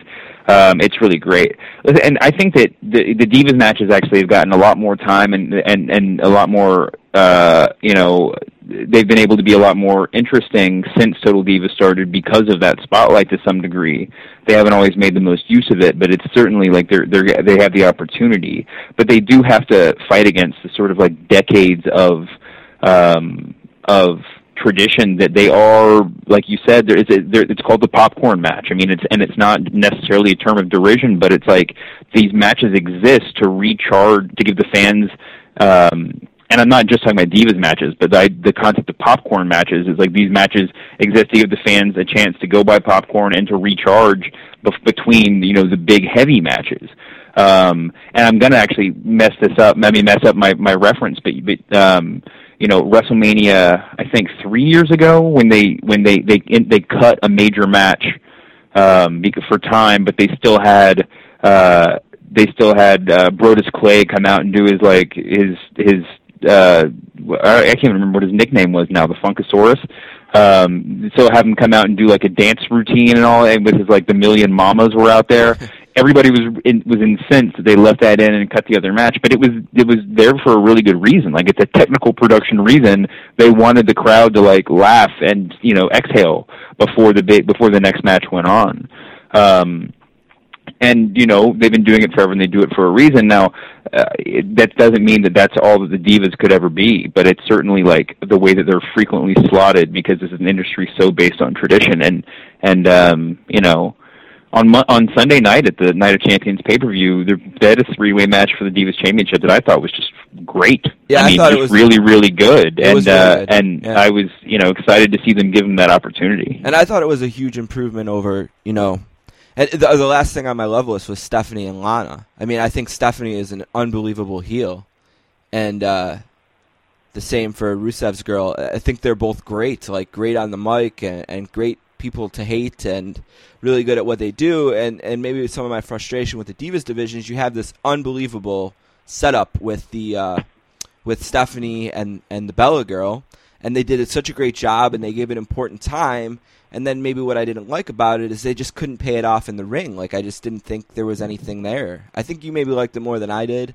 I mean, I think there's just, there's certain times where it's like Stone Cold versus Vince back in the day where right. It's like no one was looking for it to be a good wrestling match. You just are looking to be like, to be entertained, and to have it kind of, and I agree that, I mean, for me, it was an issue of it more kind of like petering out so oddly after that match but I thought up till that point it was great. I agree with you. I think Stephanie's great. I think Lana's great. I think Lana and Rusev both are going to have to find whatever the next gear is, whatever the missing third dimension in their personalities, if they're going to have any staying power. But so far, she's been wonderful. All right, I got to think we're getting close to running out of time. I should have asked you before how much time you had. So I'll just read you what's left on my hate list, and then you can just respond to them all. So this is what I got. So I said the Divas division, but I have left the door open to think that I might be able to come around on that. The announce team, it's not iconic in any way. Michael Cole, I just got to think there's someone. If there's only one of those jobs in the world, I got to think there's someone who can do it better. To me, Gorilla Monsoon is iconic. JR is iconic. I just can never see Michael Cole being iconic. 3-hour Raw, it's too long. It's boring. I usually watch from 8 to 8:20, then stop until like 10 o'clock and sort of watch it with the benefit of being able to fast forward. That's never going away, I'm sure, but I wish it was shorter. No Vince. That bugs me because as long as I've watched wrestling, he's been around in some capacity, and I wish he still was. Too many pay-per-views. Again, something that's probably never going away and something that's always bothered me. I guess it's not as bad when you're not technically paying for it. Smart marks, even though I might be one, still can annoy me from time to time. This is maybe the number one thing. All the non-title matches on Raw. Why are there so many non-title matches? That drives me nuts, and that kind of goes into the weak belts is another thing I don't like. The Intercontinental... Ricky Steamboat winning the Intercontinental Championship at WrestleMania 3 was like the peak of my childhood, and I can't imagine that there's a similar 7-year-old out there who had the peak of their childhood when Ziggler beat The Miz or something. Even though I thought that's been great, that feud. And then the last thing I had was the tag division. they always have really good matches to start the shows, but it just feels like there's really no tag divisions. Again, the belt doesn't really mean anything, and it just feels like that could be a lot better. Well, I'm glad that you saved the things you don't like for the end, because as anyone who listens to my podcast knows, I'm like an irrational optimist, and you know, I probably have much less to say about the negative stuff. But I agree with basically with everything that you say. The thing about Michael Cole you said I thought was really funny, that there's only one of those jobs in the world. I often wonder why there aren't 30 people in the entire globe that can kick a 70-yard field goal 100% of the time. It just seems like there should be 30 of those people. It seems like there should be 50 of those people in the entire world, you know, global population. But you're right. You know, I mean, the thing is, the announcers are basically just being fed lines by Vince McMahon backstage. So if you want to know why he's not on the screen, it's because he's busy doing that. And there's not a lot they can do. They're just doing the sort of cross-promotion thing where they have, you know, just so many obligations that don't involve calling the action that you know. We talked about Jim Ross earlier. I mean, he says over and over again in this podcast that it's not a matter of like of ability, really. Michael Cole's actually better than Jim Ross would be at doing what he's being asked to do right now, you know, and that's just unfortunate in a lot of ways that that's what what they're doing. But still, you know, I don't hang it all on Michael Cole, though I'm not a huge fan of his, you know, just whatever cadence. Yeah, same thing. The 3-hour Raw is never going to go away as long as USA Network is getting better ratings on that than on CSI reruns. But I totally agree. What it does for me is give me, I think like what you said, it gives me an excuse to not watch. You know, I mean, it's like the idea of sitting down for 3 hours and watching wrestling, you know, 2 nights in a row like this week, doesn't seem very tasteful. Then like it's, you know, it makes me want to you know, set the DVR and go hang out with friends on Monday night, and you know, fast forward through Raw when I get back. And too many pay-per-views. I will say this: they're probably not going to start doing away with any. But my hope and my dream is that they will realize that this is a problem, and that now that everybody is on the network, or some more and more people are on the network, they can start kind of. They can stop pretending that 9 of the pay-per-views every year are as big a deal as WrestleMania, and kind of give them, you know, a slightly more modest but still interesting personality. That sounds right. That sounds right. And I think that's the thing. You know, it's actually. I mean, well, I mean the non-title matches, the belts, the tag stuff. I mean, you know, I think to some degree that falls under a sort of similar umbrella, in the sense that like I instinctively disregard any such complaints, because I don't because number one. Well, I'll just put it this way: if everything were going well from in a more general way, then people don't make complaints about like the technicalities of the craft like that. You know, about like the meaningfulness of a title or the meaninglessness of a way of doing things. I think it's just sort of a bigger problem with sort of how you conceptualize yourself as a fake sport in this postmodern world that we live in, and you know, a matter of telling compelling stories week after week, and you know, doing it from the top to the bottom of the roster, not just in the main event. And I think a lot of those other problems just sort of go by the wayside. The smart marks, you know, you're never gonna go by those are never gonna go by the wayside. They're here to stay. But I do think to a certain degree that when everything's going, when the product is good, the desire to sort of act out by people, by that subset of fans is less pronounced. And you know, everybody's happy to be in it together. I'm sure I said it to you before. I mean, by far the coolest thing about pro wrestling is that it's a sort of an interactive, you know, art where the fans are sort of an equal party in their performance, and we all want to be in it together. You know, we want to be cheering at the right times and booing at the right times, and we want to be excited. Now on Sunday night when when Seth Rollins came out to threaten to cash in his briefcase. I was at a bar walking with a bunch of wrestling nerds. I'm one of the wrestling nerds, by the way. I don't mean that in a derogatory way. I am too. But everybody just went nuts, and we went nuts together, and it was exactly the reaction that WWE wanted, and it felt so good to be there in that moment. But not every moment's going to be like that. But to some extent, I agree with you. I wish people would sort of lay off the bad vibes sometimes. All right, let's lay this all out, because you gave me a lot of time, and I really appreciate it and really enjoyed it. And I hope you enjoyed it to some extent. David, I did. It was a lot of fun, man. David Shoemaker writes for Grantland. This is sort of a Grantland show, as our two guests are David and Andrew Sharp, who was kind enough to give our city of Buffalo some time this week. So he writes, usually your columns are on Wednesday, I think, and the podcast Cheap Heat is usually around Thursday, but don't hold him to that. They're both great. Check them both out. You can find him on Twitter. He's at AKA The Masked Man.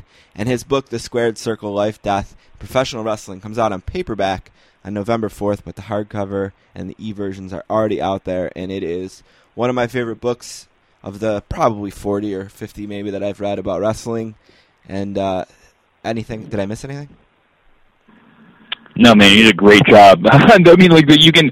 Well, I guess you buy the cheapheatpodcast.com is a homepage for the website. I mean, for my podcast, and that usually I link to most of my articles and a bunch of other stuff on there. So that's kind of the best way to get a hold of me. Well, thank you so much for all the time. I should have asked you before. I hope I'm not making you late for anything, but thank you so much. Thanks for doing that with me. It was really fun. And I guess it's just the last thing. They're going to pay us off, and it's going to be Lesnar and Cena in a cell next month, right? It's not going to be just something random all of a sudden. They didn't pull that finish to just get out of it, did they? No, they pulled that finish specifically to have Lesnar and Cena in a Hell in a Cell match. Okay. I mean, that's why they did it. I guess there's an off chance that they find a way to integrate Rollins and Ambrose into one giant four-man Hell in a Cell, but I somehow doubt they would use all four men in one match, because that's about 2/3 of their roster right now. So I think they kind of have to keep those separate. Well, thank you so much, and read this week's column is really cool too. It's about all the guys who could potentially maybe be the next big guy, and you got some odds. I think Rollins has got the best odds at 20-1, and maybe anyone at NXT has the worst odds, and it's like 7,500 to 1 or something like that. But it's a really fun column, and it is every week in the podcast and all this stuff. Thank you so much, David. No problem at all, man. Thanks again. All right, talk to you soon.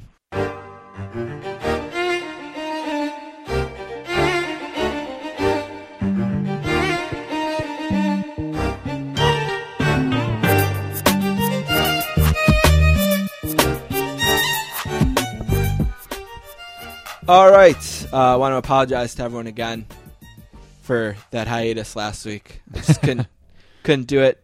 I want to thank David Shoemaker and our other guests for being on the podcast today. Don't forget you can find our old shows, including Jane Levy on The Mess That Is the NFL and Derek Jeter at www.sports-casters.com. You can also find us on Twitter. Don is at DonLikeSports. The show and basically myself is at sports_casters. And you can email us to sportscasters@gmail.com. On our last show, we revived Pick 4. We thought it'd be a way to talk about the games, but not ruin three things. And talk about some teams and look ahead, but also sort of look behind. And this is where we're at. We both went 2-2 the first week. I hit on Patriots over the Vikings and Ravens over the Steelers. We picked these against the spread. I didn't write down what the spreads were in that game, but those are winners. 49ers over the Bears and Saints over the Browns were losers. Don also went 2-2, winning Ravens over Steelers and Bills over Dolphins, and losing 49ers over Bears and Jaguars over Redskins. So that's where we're at, 2-2 each. As we move ahead with the national game, we each pick one game that is on national TV, whether it's the Thursday game or the Sunday night or the Monday or even the 4:25 game of the week, like Seattle and Denver could have been eligible for that last week. Sure. I picked the Redskins -3.5 over the Giants. That's the Thursday game at 8:30 on CBS. Thursday games it's always better to be the home team in them. It's just easier to not have to travel on that short week. And I think that one thing I learned last week in that game is that the Kirk Cousins Redskins are pretty good. And I don't blame RG3 that much. He's had a raw deal there.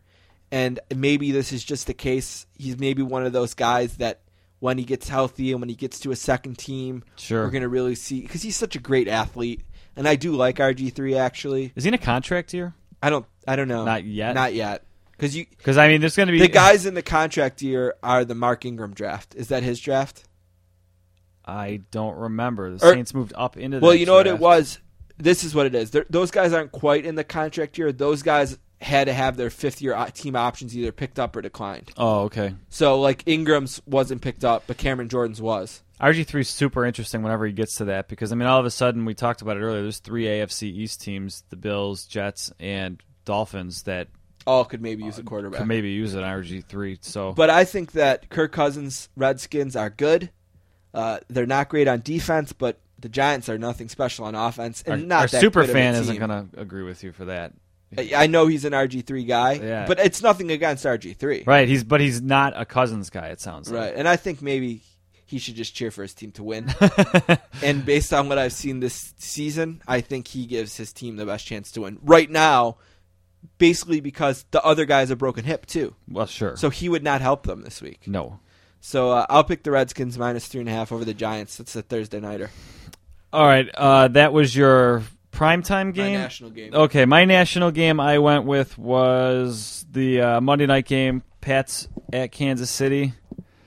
I talked about it, or I was just talking about it with Steve off the air. I have Tom Brady in a fantasy league. He looked great in the preseason. He's always been good with anonymous receivers. I thought it would just be more of the same old, and he's got Gronk now. He's been terrible. The Patriots haven't been convincing. They're 2-1, but had to squeak out a victory over the Raiders, who looked terrible. Who tied the game. I know you didn't see a lot of football. Right. They tied that game, but had a penalty. Right. So they would have had to win that in overtime. Yep. Yeah. So, and I'm generally a guy that likes things that are more measurable, more based on statistics, but I just think, I know it's an Arrowhead, but I just think that the Patriots and Tom Brady are due for a statement game, and I think the Chiefs are a team that could give it to them, even on the road. So give me the Patriots minus 3.5. That I still think Tom Brady's too good. I can't imagine he fell off the cliff that fast. I have a prediction for that next week. You're either going to be like, I told you about the Patriots, or I'm done with that team. Yeah. That's how this is going to go. I don't know how they've been against the spread, but if you were going to ask me, I'm sure I would have picked the Patriots every week against the spread, and they've squeaked out victories. So, I hope that's the way it goes because, like I said, I have Brady in a league, and I either want to be done with them or see some signs of progress. All right, the Saints game this week. The Saints are on Sunday Night Football. They play the Cowboys in Dallas. This is a game the Saints have won several years in a row, basically. Seems like they always end up on the schedule. The Saints always take advantage of what the Cowboys don't have on defense. And I expect that to happen again, and I only have to lay 3 points. The Cowboys were lucky to leave St. Louis with a win, and I'm glad they did. I'm much more comfortable playing a 2-1 Cowboys team than a suddenly 1-2 desperate Cowboys team at home and all the Tony Romo stuff. So I think the Cowboys are a team that could pretty easily be beat. Now about the Saints, I'll say this. They're not as good as I thought they were in the summer. That was exactly my question. They're not. They're just not as good. And it starts on defense. The defense is not as good. Second cornerback is a much bigger issue than I thought it was. It's all fine and well for Keenan Lewis to shut one guy down, but if nobody else can do anything of any importance on the other side, that hurts. Kenny Vaccaro has played better since week 1 against Atlanta, where he was terrible, but he's still not good enough. And Jarvis Byrd has been a bust so far. He's made one play, and it was a fumble from behind in the third drive of the year against Atlanta. I think people probably... Otherwise, he's done nothing. Well, that was going to be almost... I've barely even seen him on the field. Yeah, that was going to be almost my exact question. And I think people probably thought I was overestimating my team earlier in the year. But if you could trade 21 players from the Saints for 21 players from the Bills right now, I mean, swapping the entire roster other than probably quarterback, wouldn't do it. You still wouldn't do it? No, probably not. I don't think there's almost not a single player I would trade with you on offense. I mean, who? I mean, I guess I would trade Meacham for Watkins. I think I'd rather have all the receivers. I mean, there's no... Even if you wash Cooks and let's say Cooks and Watkins are a wash. Okay, there's no way that Drew Brees is going to have better chemistry with anyone from the Bills than Marcus Colston. Colston and Brees is always going to be better than Colston and Woods or. But I mean, Colston in the last 2 games has had 2 total catches. But that's the offense too. Yeah. I mean, he didn't have any targets the first week, and his catch last week was a huge touchdown play. In week 1? No, last week. His last catch week. was a huge, like a 30-yard touchdown down the seam. And there's no way that Robert Woods, who might be the most fragile football player, or is it Goodwin who's the fragile one? I can't remember. Goodwin's never on the field. Yeah, he's never on the field, and he's always hurt. So there's no way there's no one I would want over Colston, just because of Brees mostly. Sure. And then Ingram was good this year when he played. Yeah, at running back, so that might be close. At running back, I think it's going to be a lot of a wash. Like Pierre Thomas and Fred Jackson are sort of the same guy. Right. Basically undrafted guys from, who have played better. They're great pass catchers. They're good leaders in the locker room. That's sort of a wash. Maybe Fred Jackson's a little better. Maybe Pierre Thomas is. I'm not sure. But that's a dead heat. Right. And they play the same roles. Obviously, Jimmy Graham is better. Right. The offensive line is very good that the Saints have. I don't know how good the Bills is, but the Saints is fine, so I don't really need to make a trade there. Yeah, the Bills are fine. Yeah, I bet that's probably close to a wash, too. Right. And obviously not quarterback. No, right. That's the and one position I obviously would not say would be. tight end. No, right. So I probably wouldn't make any trades on offense. There might be a wide receiver. You know what? I would take that fragile wide receiver. What's his name? Goodwin? You can have Meacham. Meacham. And then at least we'll have a kick returner. Because the Saints are the least dangerous special teams team ever. So I'll do that. Kenny Stills and Robert Woods are probably a wash. Second-year receivers who have been okay at times and maybe aren't complete receivers left. Yeah, so that's a wash. On defense, our ends and your ends are probably a wash again. They're probably both pretty good pass-rushing ends. Probably Mario Williams is the best of them, but Cameron Jordan is a little cheaper and a little younger. So am I really going to trade you Cameron Jordan for Mario Williams? Probably not. Mario Williams is probably the best of the 4, but probably not going to do that. Right. Junior Gillette is probably about the same as who's the other end? Jerry Hughes. Yeah, I'd probably take Gillette over that player. Jerry Hughes is a get the quarterback kind of specialist. I know that your tackles are better, but that I don't really want Darius because I'm not going to want to give him a second contract. So yeah, I guess I was saying for one season or for even right now. Even for right now, then maybe I'd probably do tackles. We'll probably swap out tackles. Linebackers, that comes down to scheme usually. Yeah, and I don't think I know enough about whether Kenny Lofton is better than whoever's taking over for Kiko Alonso. Right, that's the problem too. That Kiko's hurt because Kiko and Nigel Bradham might be better than anyone on the Saints, but. Kiko, I'd trade in a second. Right. You can have, Curtis Lofton for Kiko in a second, but he can't. If it's for now, sure, he can't play. Right. And you know what? I think Kiko's so good that I'd trade for him, give you our starting middle linebacker right now, and sit out the year with Kiko. So there's that. Keenan Lewis is as good as any corner you have. I'm not trading him. Our second corner is well worse than any corner you have, so I'm smoking you in that trade. You can have Patrick Robinson or Corey you can have any of those Stephon guys, Gilmore. and you give me whoever you want, and I won that trade. And safety they've been disappointing, but I'm still probably not going to trade Bird back, right. And I'm probably not going to trade a second-year Kenny Vaccaro, who was probably the defensive rookie of the year last year. So your team, though, you're saying is not they're as not good as good as I thought because of the defense. The defense isn't as good. The defense overplayed last year. Okay. The defense is not as good as the number 4 defense. They're not as bad as they've been so far. Are you worried about Breeze at all? Not at all. Because the offense doesn't seem to. I mean, are they moving it but not scoring? Number 2 offense in the league going into last week. I bet they're no worse than 4 now. Yeah, and that's in terms of total yards. I don't know what it goes. Because his yardage total is very high. It just doesn't seem like they're able to. Well, you have to remember that last week they downed it at the 10-yard line to end the game. Okay. So they're really probably scoring about 27. They're almost perfect in the red zone. I think the only time they haven't scored in the red zone was his pick against Atlanta. They're the best team in the league on third down conversion. I think they're almost 60%. The thing the offense needs to do is get the ball down the field more. I think Breeze's numbers are almost as bad in the league at like completions of over 20 yards, and I know they're the lowest in attempts. Oh, really? They have not taken shots. That's surprising. Well, I think part of it is they take what the other team gives. And if the team is just not letting you throw the ball down the field, they're going to play bend but don't break. They'll just nickel and dime. Drew Brees will nickel and dime you all day long. Sure. And no, I'm not worried about the offense at all. They're going to get better every week. Jimmy Graham is unbelievable. Brandon Cooks is even better than I thought, and I was excited about him.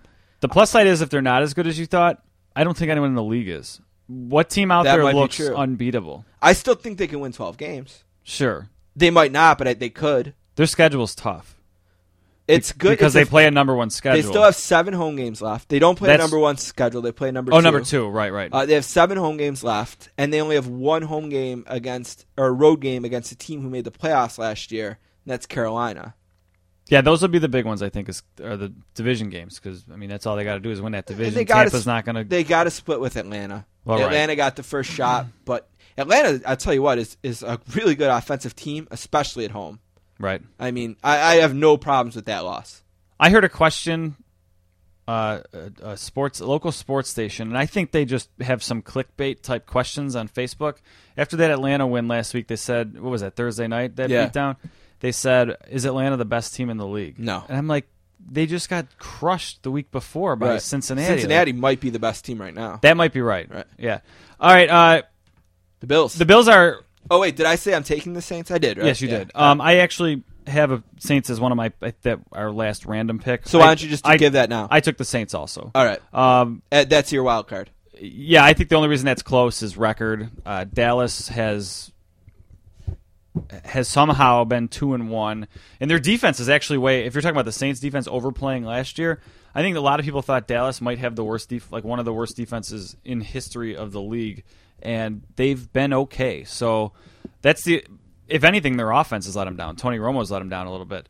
But they're 2-1. I think the Saints, that should be a shootout. I mean, if you got fantasy guys on buys, try to find any Saints or Cowboys, I guess, that are left over. All right, give me your Bills, and then I'll give you my wild card. I'll say about the Bills, that's who I thought they were. And that's a good team from San Diego. Yeah, San Diego's a good team, and the Bills are not a team, and EJ Manuel's not a quarterback that can come from behind. I think he has one come-from-behind win ever, and that was in Carolina. That was a home game. Right, and it wasn't like this massive... They can't go down 10, 13 points and come back. The offense just isn't designed that way, and I'm disappointed in Marrone for that a little bit. He came in kind of like Chip Kelly light. Like I didn't get the guy behind the Saints offense at one point. I didn't get Chip Kelly, but I got Doug Marrone. He seems kind of a poor man's Chip. Yeah. And it's been nothing like that. He's super conservative. It's run first. Don't let EJ screw up. EJ looks scared to take hits, and I think that might be coached into him. They have to protect him too. He is a much worse passer when he is off his mark.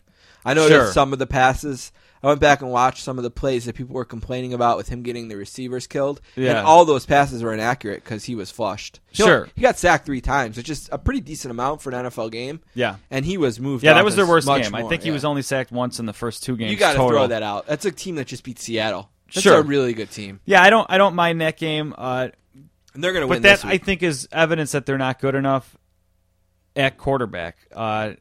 Or they have to take the reins off him and let him see what they have. At absolute best, I think they're 10-6. At absolute worst, I think they're 6-10, and they're probably more likely in the middle somewhere. Right. I think that's what I think they are. But I think at times watching the Jets game last night, Geno Smith might be. They kept calling him like a roller coaster. Like he has good ups and really bad downs. That's more exciting to watch than what they're doing with EJ Manuel. Like let the kid prove he can play or prove he can't play, and then move on. But yeah, the Bills are getting 3 points at Houston. Houston maybe has a solid defense. They might be home.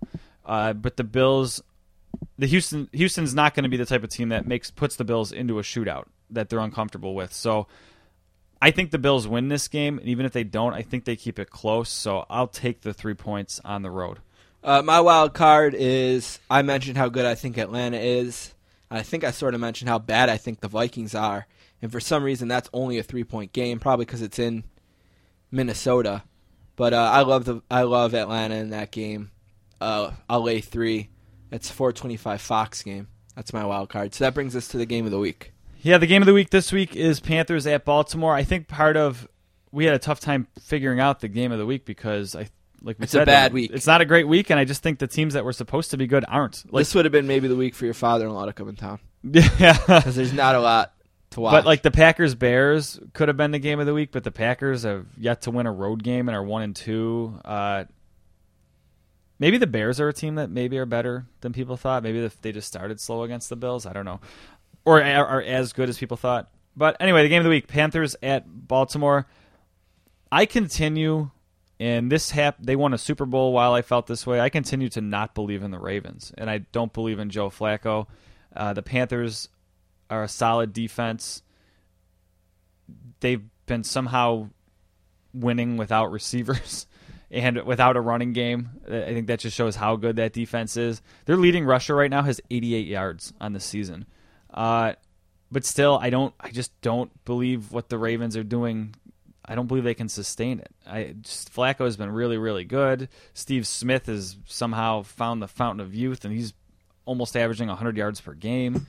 But that said, I'm going to pick all road teams this week, which isn't fun, but I'll take the Panthers plus the 3 points on the road. I'm no big believer in the Ravens, but I am not a believer in the Panthers, and they got humiliated by a Pittsburgh team that got humiliated by a Baltimore team, and I know that doesn't necessarily always right. work. That transitive property doesn't always work in the NFL, but the Panthers are injured too.